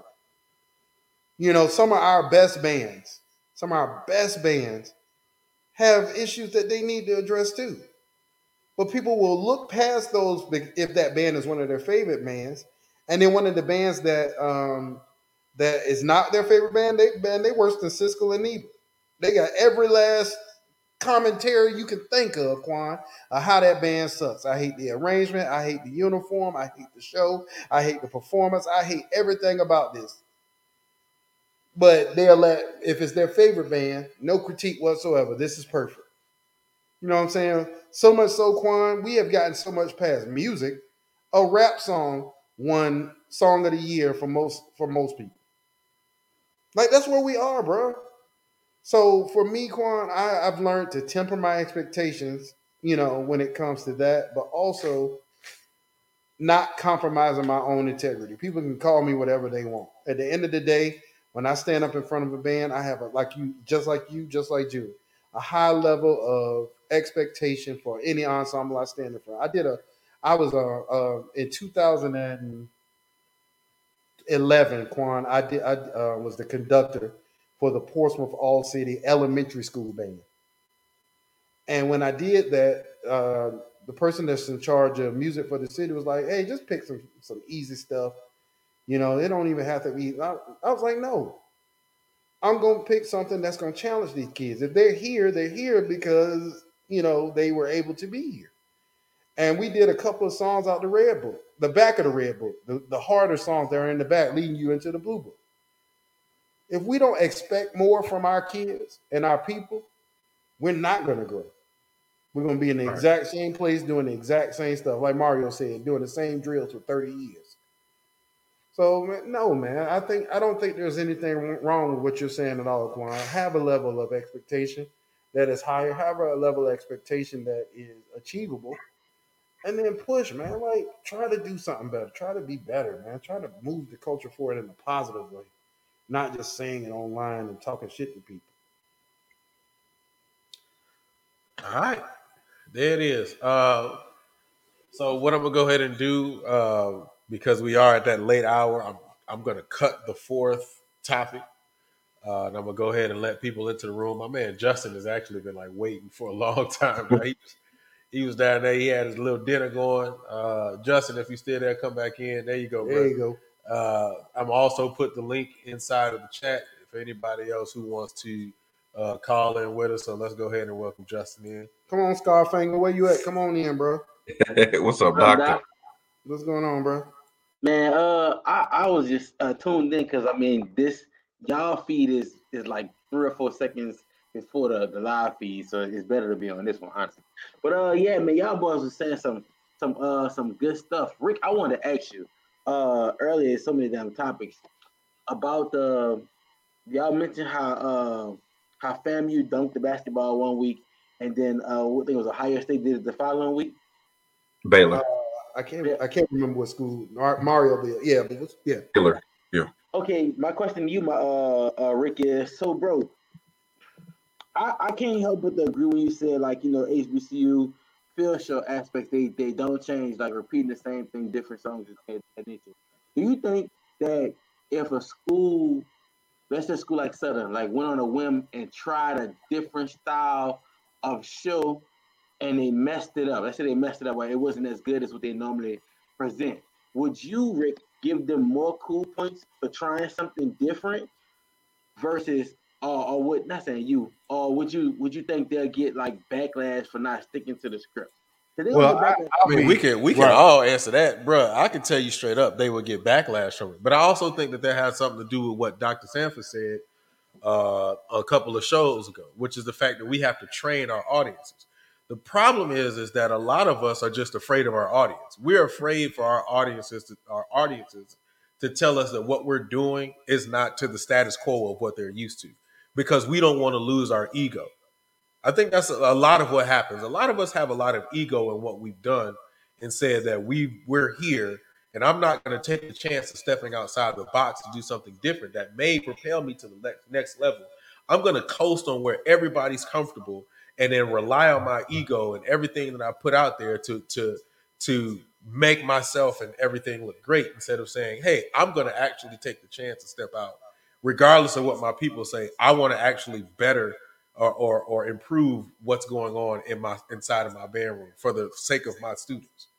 So I think that they will get backlash. People like me and people like Rick and Quan, I think we'll look at them like, all right, that's dope. At least they tried. I mean, and let's keep it. I hope they do something different next week. So I think it's a little more nuanced too, though, right? I think what you said is absolutely right, Julian, but I think it's another aspect, and that's financial, right? True. Putting that video up, if people don't like it, Southern makes money off those videos. When videos get a certain amount of likes, you get money from that. So now we're talking about money being involved.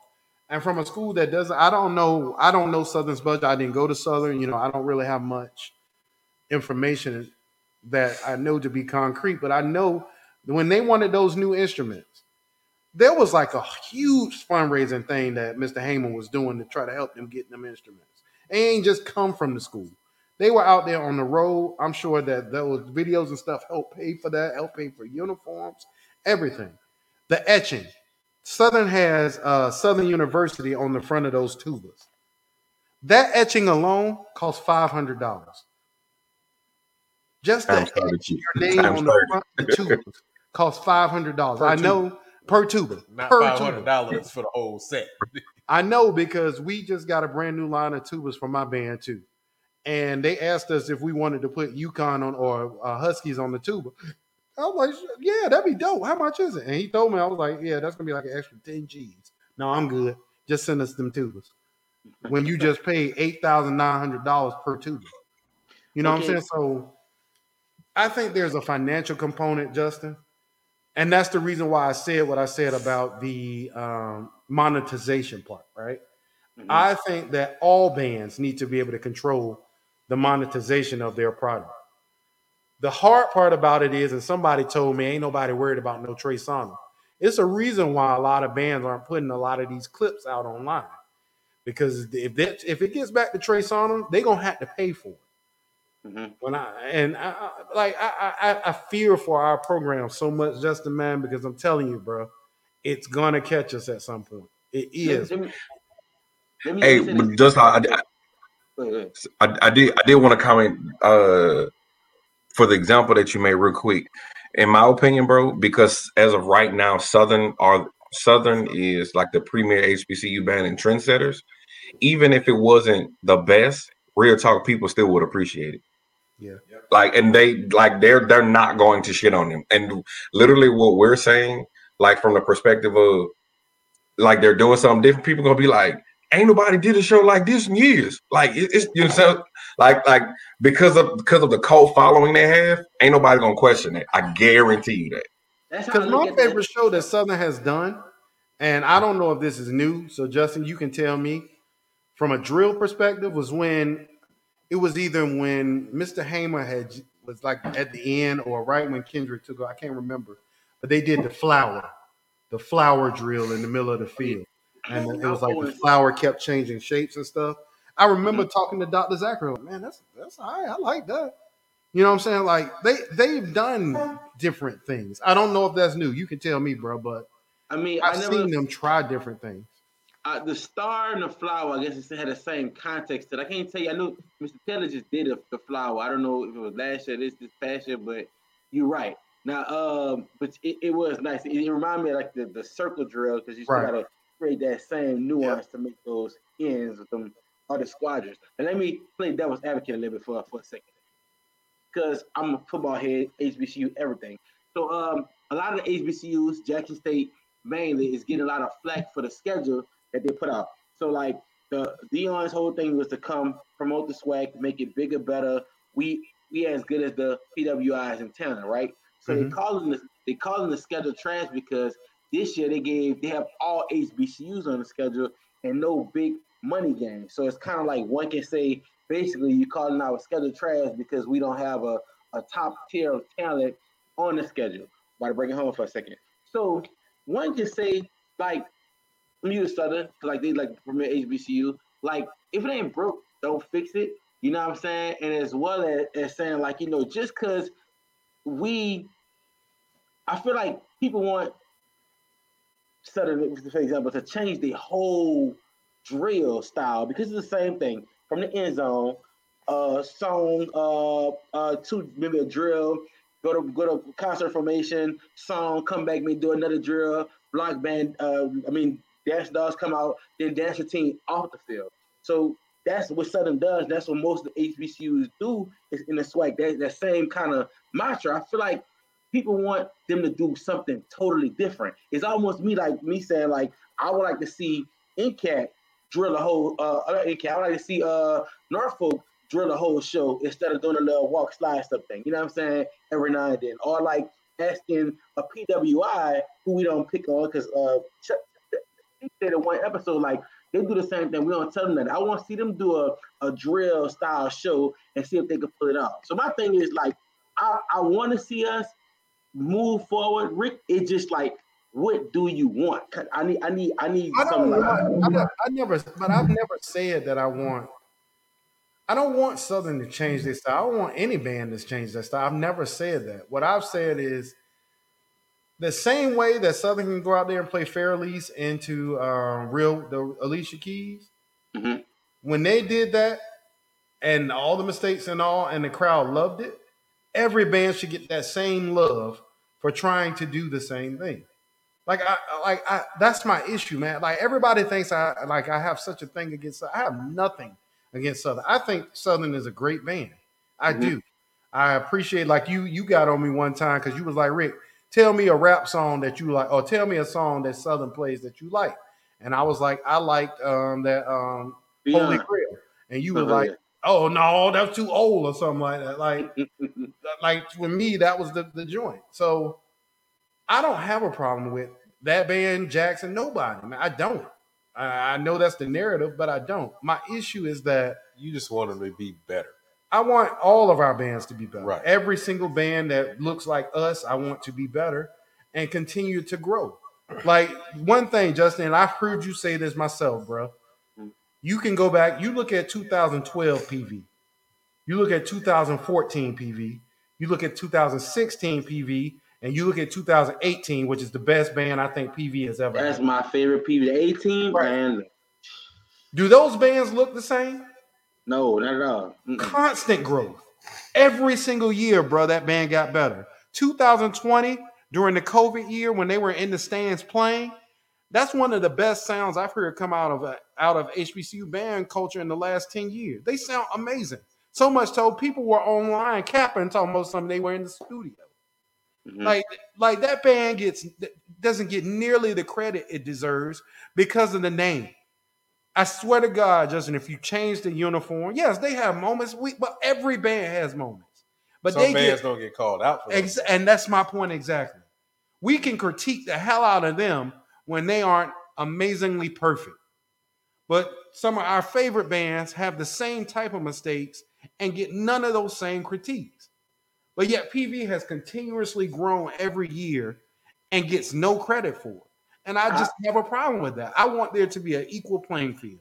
When Southern doesn't sound good, like on that Fairlease, then we should be able to say, while I still love Southern, that was not good. But here's the other half of that. The other half of that is not only being able to critique and say it wasn't good, but for them to go back and make the necessary changes because they want to be better. But a lot of people, and it's not just Southern. I'm just talking about anybody. Exactly. But I'm saying a lot of people feed into the, like Quan said earlier, the whole internet craze.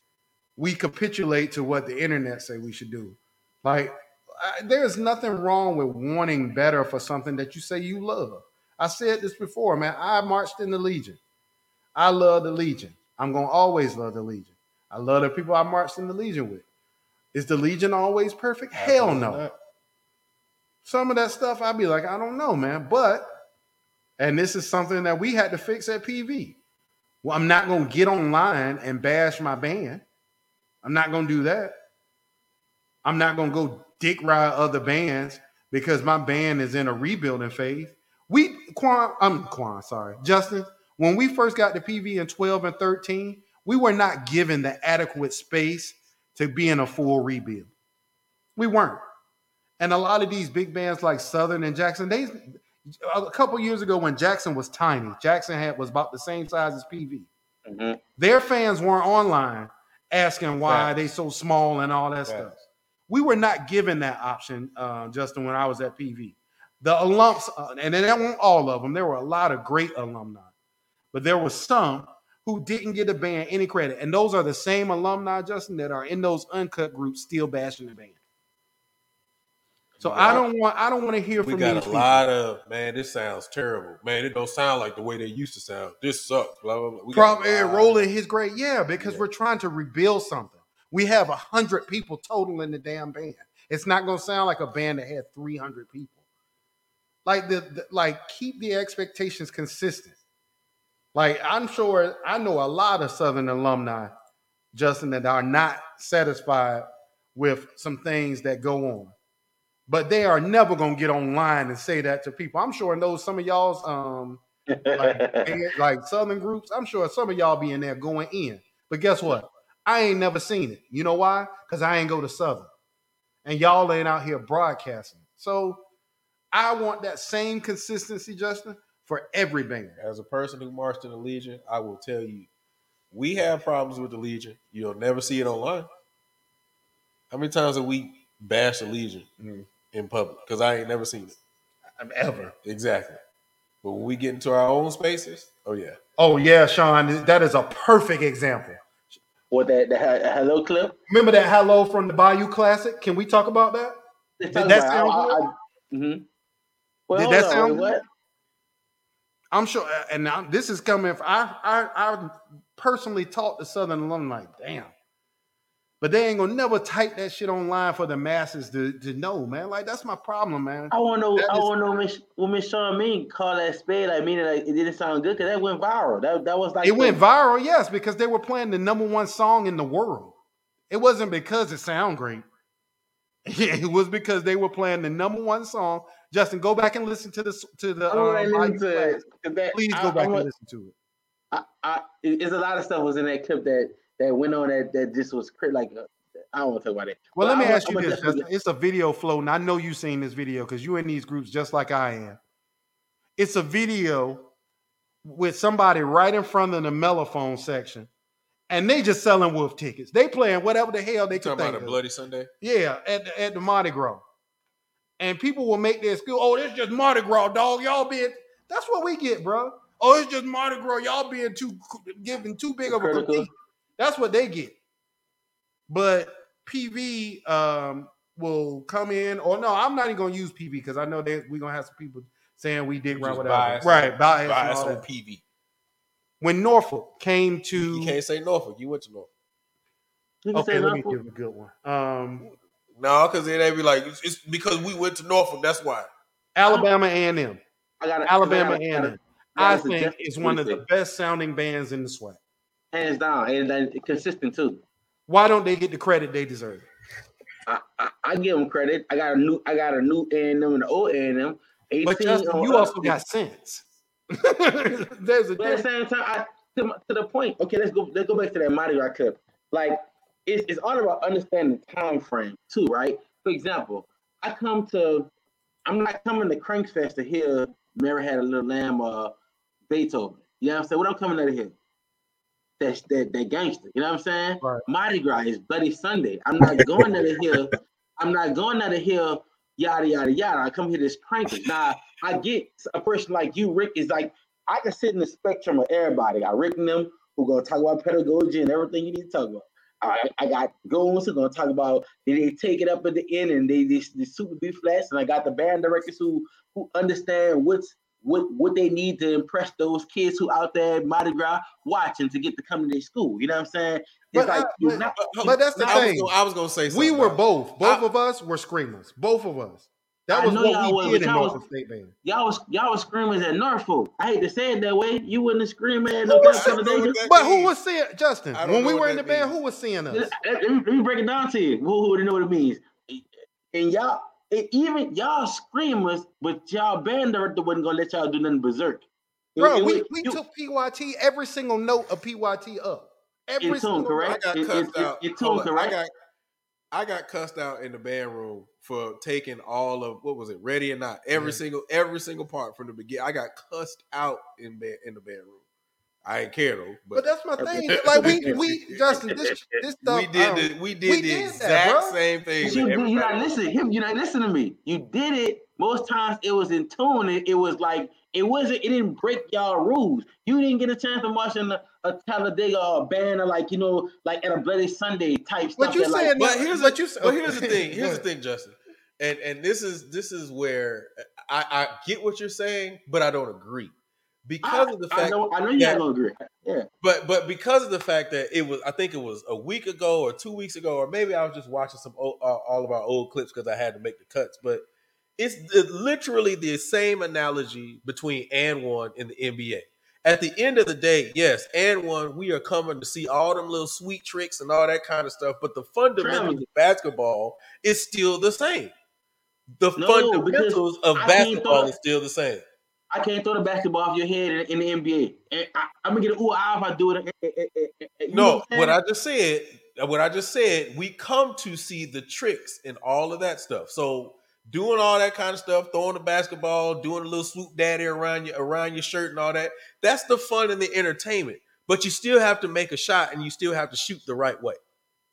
At the end of the day, right? A layup is still a layup, regardless of how you do a layup. A dunk is still a dunk, regardless of how you do. There are things that are synonymous to just playing basketball, and I think that's the same thing. We like to hear. I like to hear people crank up. I like to hear people crank up, but I still believe that there is, like Rick says all the time, an F concert in tune is an F concert in tune. It doesn't matter what you're doing. So that's the point. I think, and I think that's the part that I think that some people believe, like we don't like the crank up. Like we do like the crank up. Just because there's this misconception that because we marched in the Legion, we didn't like to crank up. Like that's all we did when we was there. Now y'all look at it as something different, but we would sit in the band room and be like, crank, nigga, and we'd be cranking up in the band room. Like that. So when you get in them stands, in public, what we get? It was the same thing. We never approached the band room and the field different or the stands different. But I think that's the thing, right, Justin? I think that people assume that because we were in the MEAC, we weren't playing. That's loud. What it is, exactly. Right. That's exactly what it is. Yeah, like I think that's what it is. The fact of the matter is, and I'll say it again, I will put those Dizzy-Ack sessions that we were in against any trumpet section in HBCU ever. Because like you said it yourself. Yeah, Rick, y'all was screaming, but it was in tune. You damn right it was in tune. And we cut off at the same time. I remember started at the same before time. The A&T game in 2002 on Turn on the Action. We had to all scream that F concert. All six of us had to scream that F concert. Paul Adams pulled every single one of us out of the stands. And before we got on the field, in tune the double G. And he sat and tuned all six of us to make sure that we were in tune. So yes, we did tune. We tuned our screaming notes, but that did not change the fact that we was going for them hoes, and we might hang over just a little bit just to make sure you got that last piece of it. We hit the hangover that. We did all of that same stuff. He used to get mad at me, Justin. Julian used to get mad at me because in Turn on the Action, we were facing the end zones playing this part. But I couldn't stand when you put take that up every single time. I used to take it up every single time I took it up. And Julian was like, dog, why are you wasting it? Nobody's taking that up. Like we were facing. Nobody's hearing that, dog. It was a waste. It wasn't. Justin, go listen to the A&T video. You can hear that double G. It was not even an important part of that. It was not the melodic you see line. this energy? You see the energy that you got right now, Rick? Like, imagine a whole section that's thinking like you and nobody thinking how he thinking. Everybody like, yeah. Rick, he thought that way too. It was two notes. It was two notes that he used to hate that I used to scream because he thought they made no sense. It was that double G facing the end zone and the A on and Behold. the A and Behold, the double A. Did they make sense? It's a double tongue, double A. Yep. It was a da-ga-da-da, and then after I would double tongue, I would go up to the double A. So I would go da-ga-da-da, yep. And he used to get mad at me every time. But here's the thing that goes against what you're saying, Justin. I was the only one who felt that way. Yeah. It was 6 of us who were screamers in that section. All the rest of the 5 of them would be playing that 8 with him. I'd be like, nah, I'm sitting out. I'm good. I don't need that. I can go for the rest of the meat of the music, right? But like we rock the same way everybody else rock, dog. Like people think we were different. I think what I'm saying is like, Rick, when you in that moment of you wanting to take that up, bro, like you wanting to do that, like I'm pretty sure your band director didn't approve of that, especially if he didn't think it was wrong. But nowadays, like sometimes, like to get the interest of the students, you know what I'm saying? You got to kind of. It wasn't that he didn't agree with it though, Justin. Like Dr. Sanford and them, we were doing it so much it became identified with the Dizzy Ass. Became the so statement. he would start recruiting, making sure he bought in 1 or 2 screamers a year every year to replenish. So like I was the first one to leave. When I left, there were still 6 or 7 people. That's when Dale State came in. Jamar, he be in the comments. All them started coming in. Like he would actually recruit for those people. But now you are right from the standpoint of there were certain aspects of our sound that they were just not having. That bombastic baritone sound, Mr. Adams was not having that. True. Mr. Adams would cut the whole band off, and he would lose it. And Mario, let me make sure I give him his credit. Chief was actually the one who started building that euphonium section up, and and Doc would cuss Chief out because of the fact that he was playing with a sound. Especially when we got them euphoniums, Doc would be like, "It's supposed to be a conical sound. It's not supposed to be that loud sound that y'all are trying to play with." He would do that every single time, every time. That loud sound was popular now. Like Miss Shaw just said, back then, like they didn't get claps, but if they wouldn't have changed they style, they wouldn't be the dancing dolls they are today. I just feel like, sometimes like I agree with y'all be saying, but like give examples of what y'all want to see a change to, than just saying y'all should change. I get y'all, you know what I'm saying? But sometimes when you come off other people like, oh, they just hating. But if you start like saying stuff, maybe let's try to do such and such things different. We could be better. I feel like we all be saying the same thing. But Justin, I've heard you on this show, bro. I've heard you on this show agree with me in saying that the best band that Norfolk ever had was 09. Yes, and that's the best band that Norfolk ever had, right? What's some of the songs that people hold synonymous with that 09 band? Obviously, everybody, what's the name of that? Tear the Club Up was one of them. Dirty Diana. But you talking about regular, normal songs. Dirty Diana. What's that?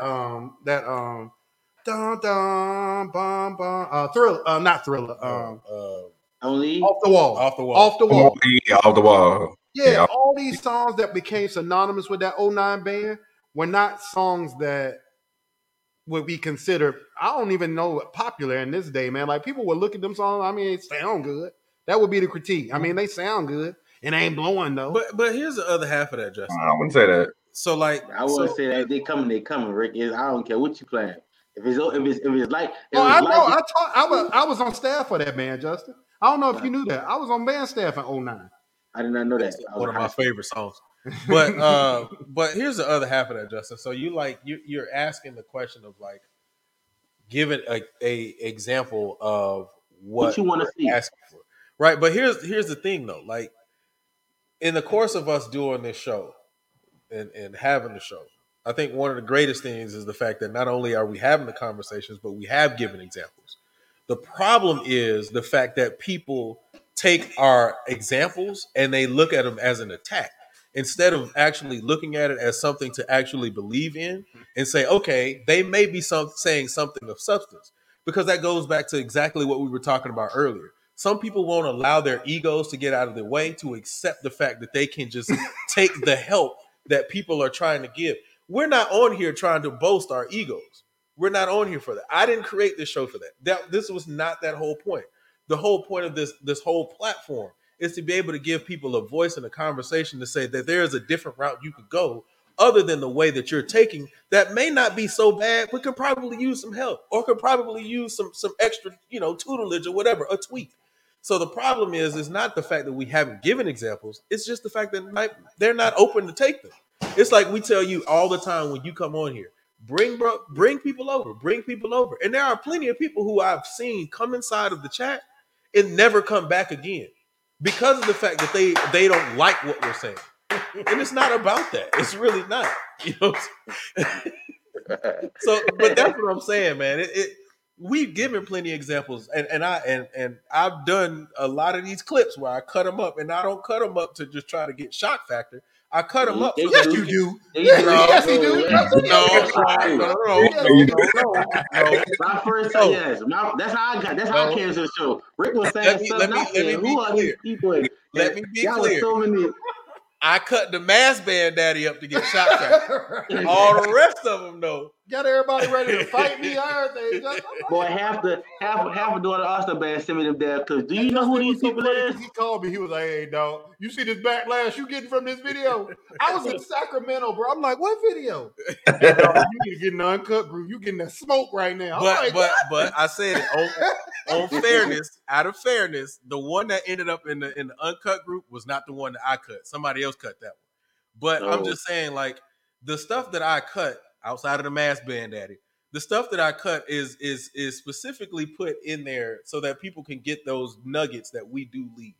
If you go back and look at all of them different clips that I cut, except for the mask band daddy, you will find a lot of information that's in there that you could take and use for yourself if you are a director or if you are a student. The problem is, once again, people just feel like they're being attacked and they go on the defensive instead of saying, man, I might listen to what these brothers are trying to say. It's as simple as when Rick brings up Trey Songz. There's literally people on that video in the comments saying, ain't nobody worried about Trey Songz. Like, that's the problem.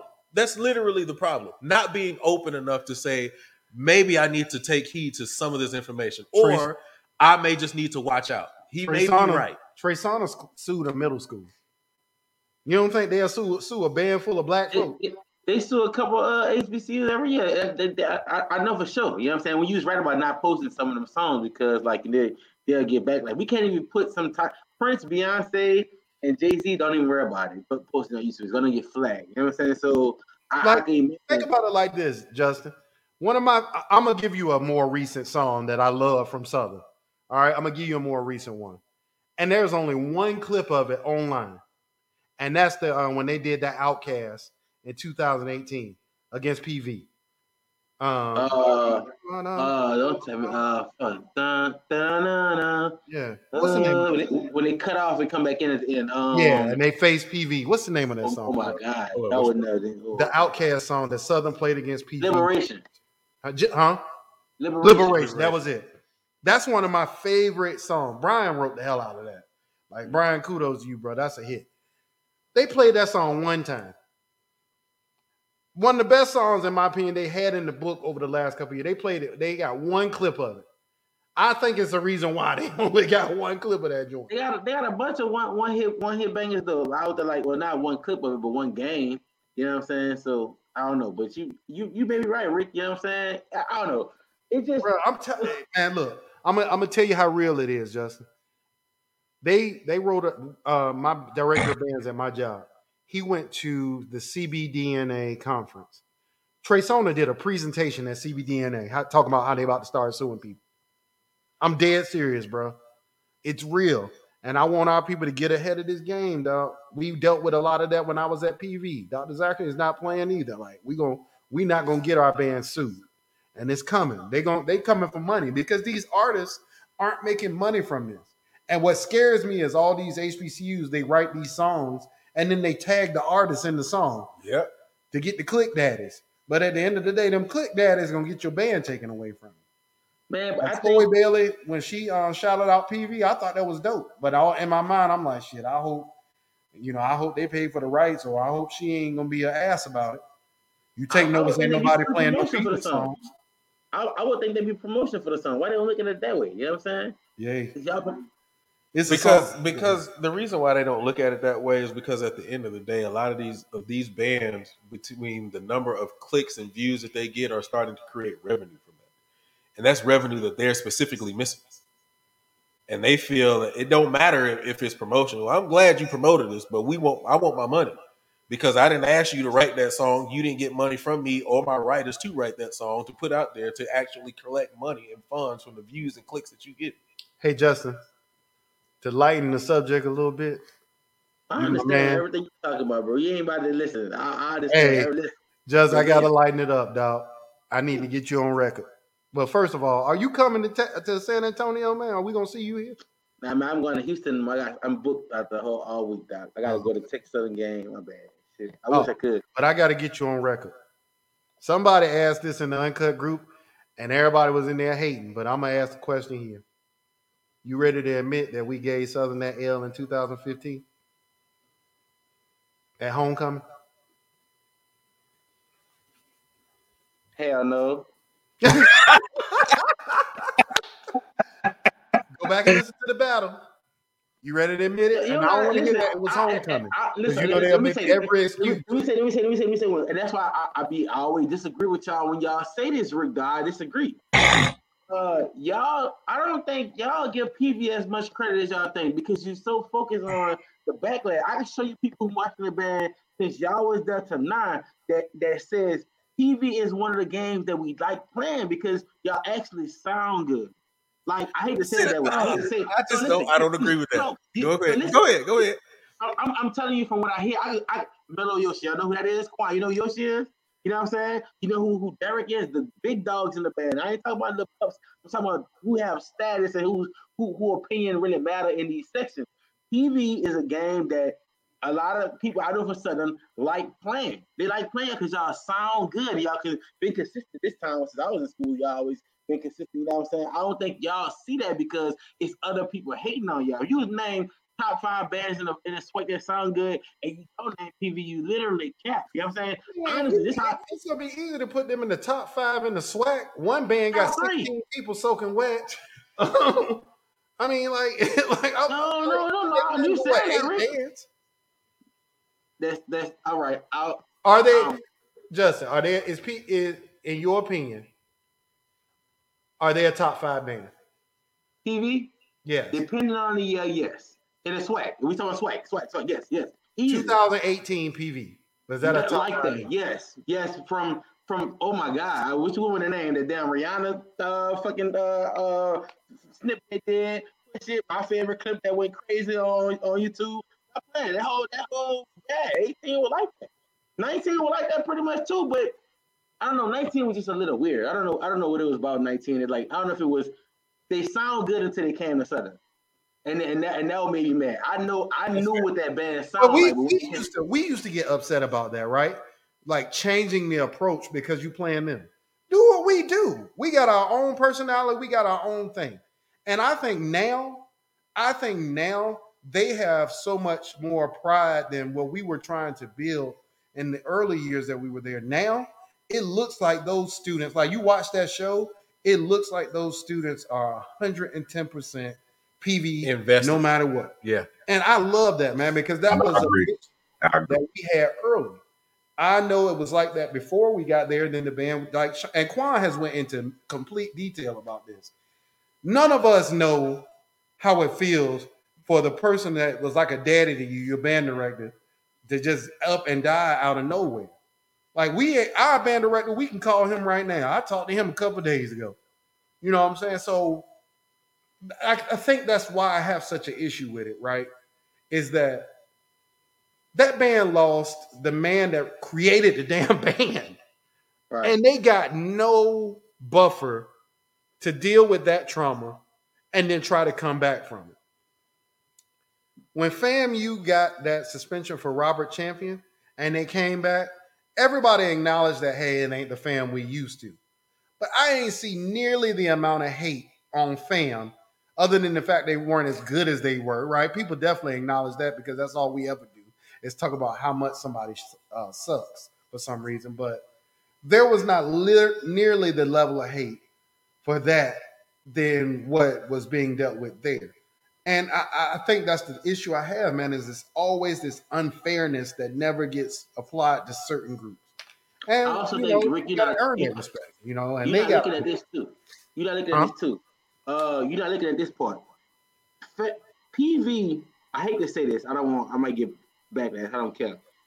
I never known for PV to be good or like for me to want to listen to PV until them recent years. Like, for example, you remember that Juke Storm alumni battle of the bands that they had that summer?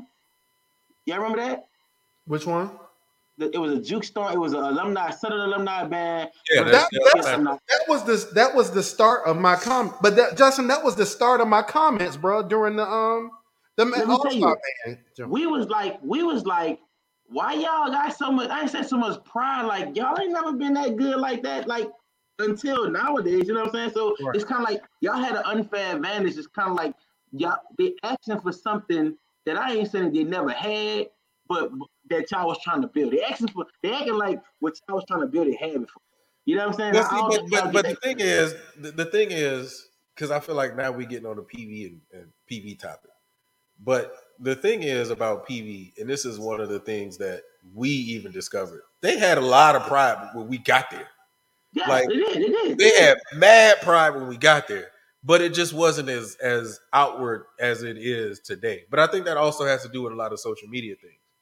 So, you know what I'm saying? I think that is a lot to do with it. They had mad pride. It's just, and I think that going back to what Rick said and was talking about, the death of Prof. Ed, it's kind of unfortunate the fact that they did not get a chance to deal with their trauma before a new person was put into the seat and a whole new staff.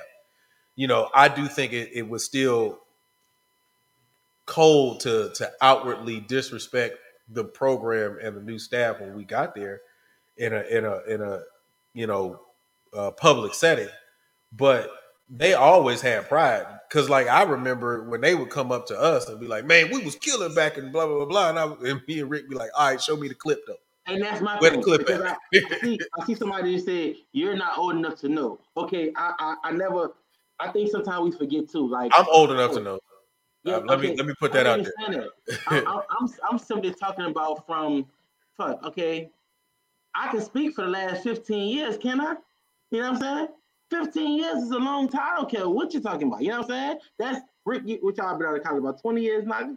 20, 10, I'm going to say when I was 12, 13. What I'm saying is that, like, of course they had pride. But what I'm saying is, like, it was promoted like they had a chance at that battle. I never seen a cold, blood-nosed kill band from PV like that until recent years. If you had one, show it to me. You know what I'm saying? Like you can name. I'm gonna disagree with that, and I'm gonna let you speak in a second, Rick. I'm gonna disagree with that because I'm looking at Still Kicking, who's in the comment section. Still Kicking, come in the chat. Put the link in there, bro. I'm gonna disagree with that because of this fact.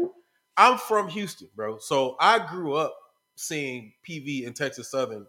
You know what I'm saying? Since I was in high school. So the years of PV that he's talking about, 98, 99, 2000, blah, blah, blah, I've seen all of those years. You know what I'm saying? They've always had that. The energy that you're saying that they were displaying in the alumni band battle against Southern, they've always had that. It's always been there. But it just, like I said, it wasn't as outward as we see it to be. But I disagree with that. Because of social media. No, I disagree with that. What I think it is, Justin, to be honest. Or they just didn't pay attention. No, they had a different sound. They did not sound like anybody else. That's true. So everybody, see, that's the problem, Justin. That's true. Everybody associates blowing with Southern. PV had their own sound. They did. They came in, they was going to hit you with that Walking in the Rain. I don't know if you heard that in person. That Walking in the Rain blow. Yes. Right. They're going to hit you with that. They're going to hit you with all these charts. But here's the difference. Then all blues, which is not loud. They had their own identity. They had their own sound. But then They're gonna shut it down, and you're gonna get one of the most beautiful ballads you heard in the swag. Yeah. Because that's what Prof Ed did. Prof Ed hit them ballad daddy.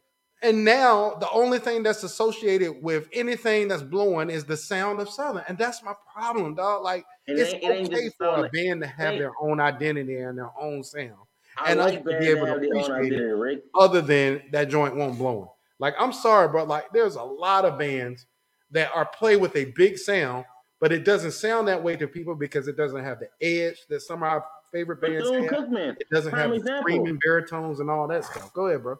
Bethune-Cookman, the prime example of a band that has a big sound. They sound so massive, and it hits you. It just don't touch you, I guess. You know what I'm saying? You feel it, but it ain't the knock you across the head. I'm not saying that they didn't have it. But I'm saying it like I learned so much from that damn alumni battle. Like they're like, damn, PV. Like I ain't know, like it was this.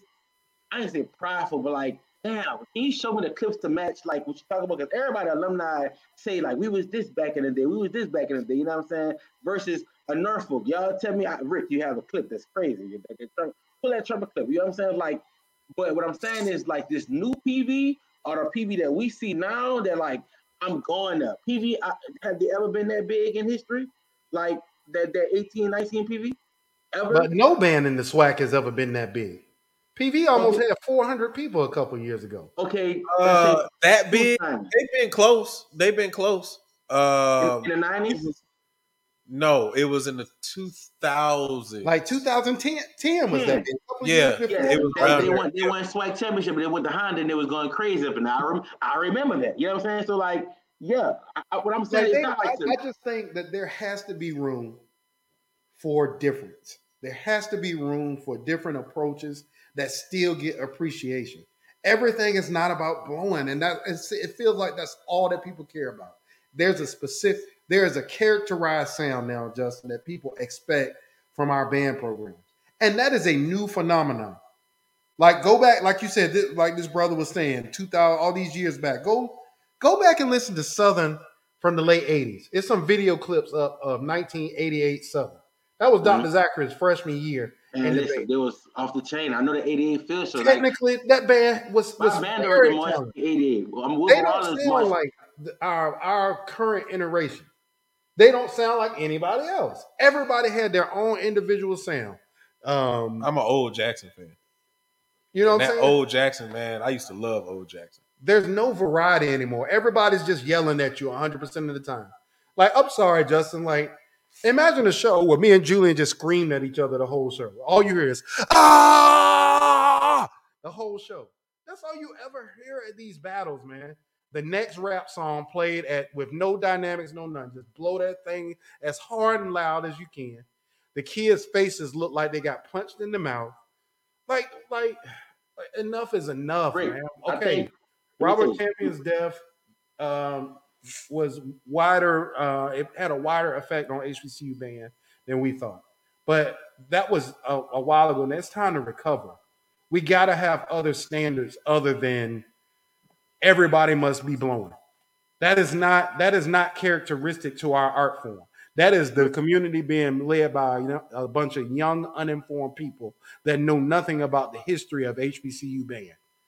That's what that is, bro. That's a bunch of young people dictating what they think our standard is. And I can prove that through video. I can prove that through HBCU bands previously participating in CBNDNA and all these other conferences and stuff. That doesn't happen anymore. So people don't know what that is. I guarantee you, man, if we went back and we just said, look, what you do is cool. Nobody can out Southern. Nobody. I'm sorry. I agree. I agree with that. No one can out Southern. So instead of trying to be them, which I think Talladega falls into all the time and some other band programs, instead of trying to be them or trying to do them better than them, I even remember that video that he put out saying, I'm going to play your song and I'm going to play your song and I'm going to play your song and I'm going to play it better than y'all. Right. Instead of saying that, let's say, okay, cool. You got your lane, stay in that lane. We're going to do us, and we're going to do us at a high level. We ain't trying to be you. We don't want nothing that has to do with you. And I think once we do that and everybody is able to be themselves and get appreciated from the community for being themselves, That's what I want to see. And that's all I want to see. Us to be able to have a playing field where everybody can be successful, not just our favorite bands. That's what I Okay, want to see. look, that last comment that's still kicking posted. You know what I'm saying, Rick? I love bands that have their own identity, bro. Like it made like Grambling never change. They're gonna give you the 1-2 daddy with the horn. They're gonna give you that. You know what I'm saying? Like y'all in Norfolk, they're gonna give me the big boisterous behold sound. You know what I'm saying? Like who else? There's a lot of bands that change. Like I when somebody argue and say Jackson don't sound like old Jackson, no more, they sound more like a Southern style Jackson. I do agree with that, but Jackson still keep a liberty tradition. I'm gonna tell you this from a younger standpoint and looking and seeing, bro. Like I grew up loving family. Like I imagine growing up in New Orleans where all the bands crank, but I'm the little kid that like FAMU. I was always asking myself, when is FAMU gonna blow that hoe? They got all these one people. That's why I like them because my high school band big, Reed, all these bands big. FAMU had the biggest band. They sound full and pretty, but I want the growl and the aggression. You know what I'm saying? Like what I'm used to at home getting from. But there has to be a space for all that, right? Okay, there has to be a space where Southern can be the big aggressive band that gives you like all that excitement, man. That's their lane. And then there has to be a lane where you say, you know what? Southern is doing their thing. I want to go check out some A&T because I like what Gary's doing with the drill. I like the fact that they're not scared to do both core style and show style, you know, and be able to say they're good at what they do. And North Carolina A&T gets a lot of credit in the band community. Like people appreciate them for who they are. I don't think they get put in the category of best bands. And you know, we'll see what happens with how they Dr. Rowe continues to grow the band. But there are a lot of great bands, man, that I hope we're able to show them the credit and give them the lane to be able to innovate in their own way and people still be able to appreciate it for what it is instead of always comparing them to band A or band B, you know, and saying that's the standard of what all bands should be. But that's not the case. Because like you said, you're a fan. Yeah. I've already told you, just me and you had this conversation on the show. I'm going to ask you again. Because you know what my song of the year. My song of the year is Young and the Restless. Nothing sounded as good as Young and the Restless. Justin, what was your song of the year, Doc? About 3-4 Southern songs, but I like that Chloe, that PV, that Working Hard, that Have Mercy. You find me a song that's to the T, like it is a rap daddy, but they blowing that. But like, I had to make sure I get my own clip of that. You know what I'm saying? And what I'm saying, Rick, I just feel like. Well, how about this? I'm gonna do you like you did me. You can't do a rap song. Cause remember you told me that song too old, Rick. That song too old. I just gave you a more recent song I like from Southern. Give me your favorite ballad of the year. That's not blowing. It's just beautiful. How about that? Yeah. Do you have one? I would have to think. Probably Nights Over Egypt, Kentucky State.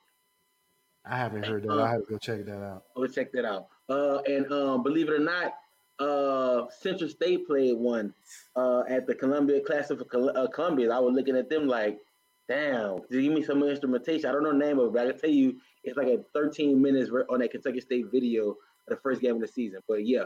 But why we ain't hearing Bethune this year? That needs to be a topic. Well, the Bethune clips. But yeah, man. I'm sorry. Same song over and over. No, don't do that to them. Well, yeah, shit, you can do it to them. But yeah, there you go. Keep it real. I'm sorry, Justin. Ain't nothing touching that Young and Restless, bro. That's the most beautiful thing I've heard from an HBCU band since Jackson State played Circle of Life. That Jackson State Circle of Life was amazing. I really appreciated the arrangement and the performance. You ever heard GAM Circle of Life, Georgia Math Band? No. Go check that out tonight. Let me know. Well, right, Justin, go ahead and get your final thought out, bro. Rick ain't going to interrupt you this time, dog. I'm going to let you go ahead and get it. What I'm saying is that, like, I think sometimes we got to pay attention to, I know we hate following trends. I know we hate, like, following, like, trying to be like the next person. But it's coming, it's a new day in band world, you know what I'm saying? And I ain't saying you have to adapt, But at the same time, you better be creative enough to keep the interest of these kids. You know what I'm saying? Like, it's the cranking is here and it ain't going nowhere. I hate to say it. You know what I'm saying? It ain't going nowhere. But at the same time, even the bands like Southern slap you with a banner that you have to answer. You know what I'm saying? And if you don't have one to answer, like you're gonna get caught in the rapture. You know what I'm saying? Everybody can't do that. So I'm just saying, like, you just gotta catch up to the times, stay innovative, because that's what make a good band director, if you ask me. And I like seeing old band directors that be whooping these young band directors ass. I like seeing that because, like, dang, he old enough to be our daddy, but he's still in tune with the times. He's actually doing something. You talk about Bethune-Cookman, but they're one of the biggest bands every year. Why? I don't know. You know what I'm saying? But at the same time, I can't deny that product. You know what I'm saying? So I don't know. You just gotta stay hip, but stay, like, you know what I'm saying, keep it fresh. You got to. And sometimes a lot of your traditions ain't working. We talk about them MEAC bands over there, bro, but how many of them over there, like, really, like, I don't know. Let's just state for example. South Carolina State. 12 state. Big and kicking butt. 13 state. You know, they lost band director. You know what I'm saying? Look at them now. You know what I'm saying? Band just won a Celebration Bowl. But was he in tune with the band at all? You know what I'm saying? I don't know what it is, but you just had to stay hip and stay fresh. That's my, I guess that's my piece. Yeah. I'm proud. Man, it's definitely a great back and forth. You know, it's always interesting and great topics when a conversation when you come on, Justin. So we definitely appreciate you, bro. So I thank you, man, and thank you for the support, man. So keep rocking with us. I know you will, man, and I think we'll see you next Wednesday then. All right, man. Holla at y'all, man. All right, bro. All right, man. This is a late one. But we got through it. We got to hit this TMA tomorrow. Well, no, we got to wake up and hit that breakfast good tomorrow. Tomorrow? Oh, yeah. Yeah, well, it ain't 12 yet. Yes, it is. I'm from the East Coast. It's well, you in the South right now. It's 11:37. So we go ahead and wrap, man. I appreciate everybody for joining us, man. If you're just walking in, you still got time to hit that like button. You also still got time to subscribe to the channel. If you didn't catch any other information that we went over today or any other show, you can check us out tomorrow when we are on all of your favorite podcasts, or just go look us up on at any of your podcasts at Real Talk That Talk, except for Apple. I'm still working on that one. Also, please make sure you go ahead and get to Talk That Talk merch if you haven't done so. Appreciate everybody hanging out with us, coming through. Until then, we will see you guys next week. Thank you for tuning in to Talk That Talk. Find us on social media outlets and YouTube at Real Talk That Talk. Talk That Talk is a brand under the Passion Is Network. You can contact Passion Is at passionis1919@gmail.com. If you would like to contact the panel of Talk That Talk, email us at realtalkthattalk@gmail.com.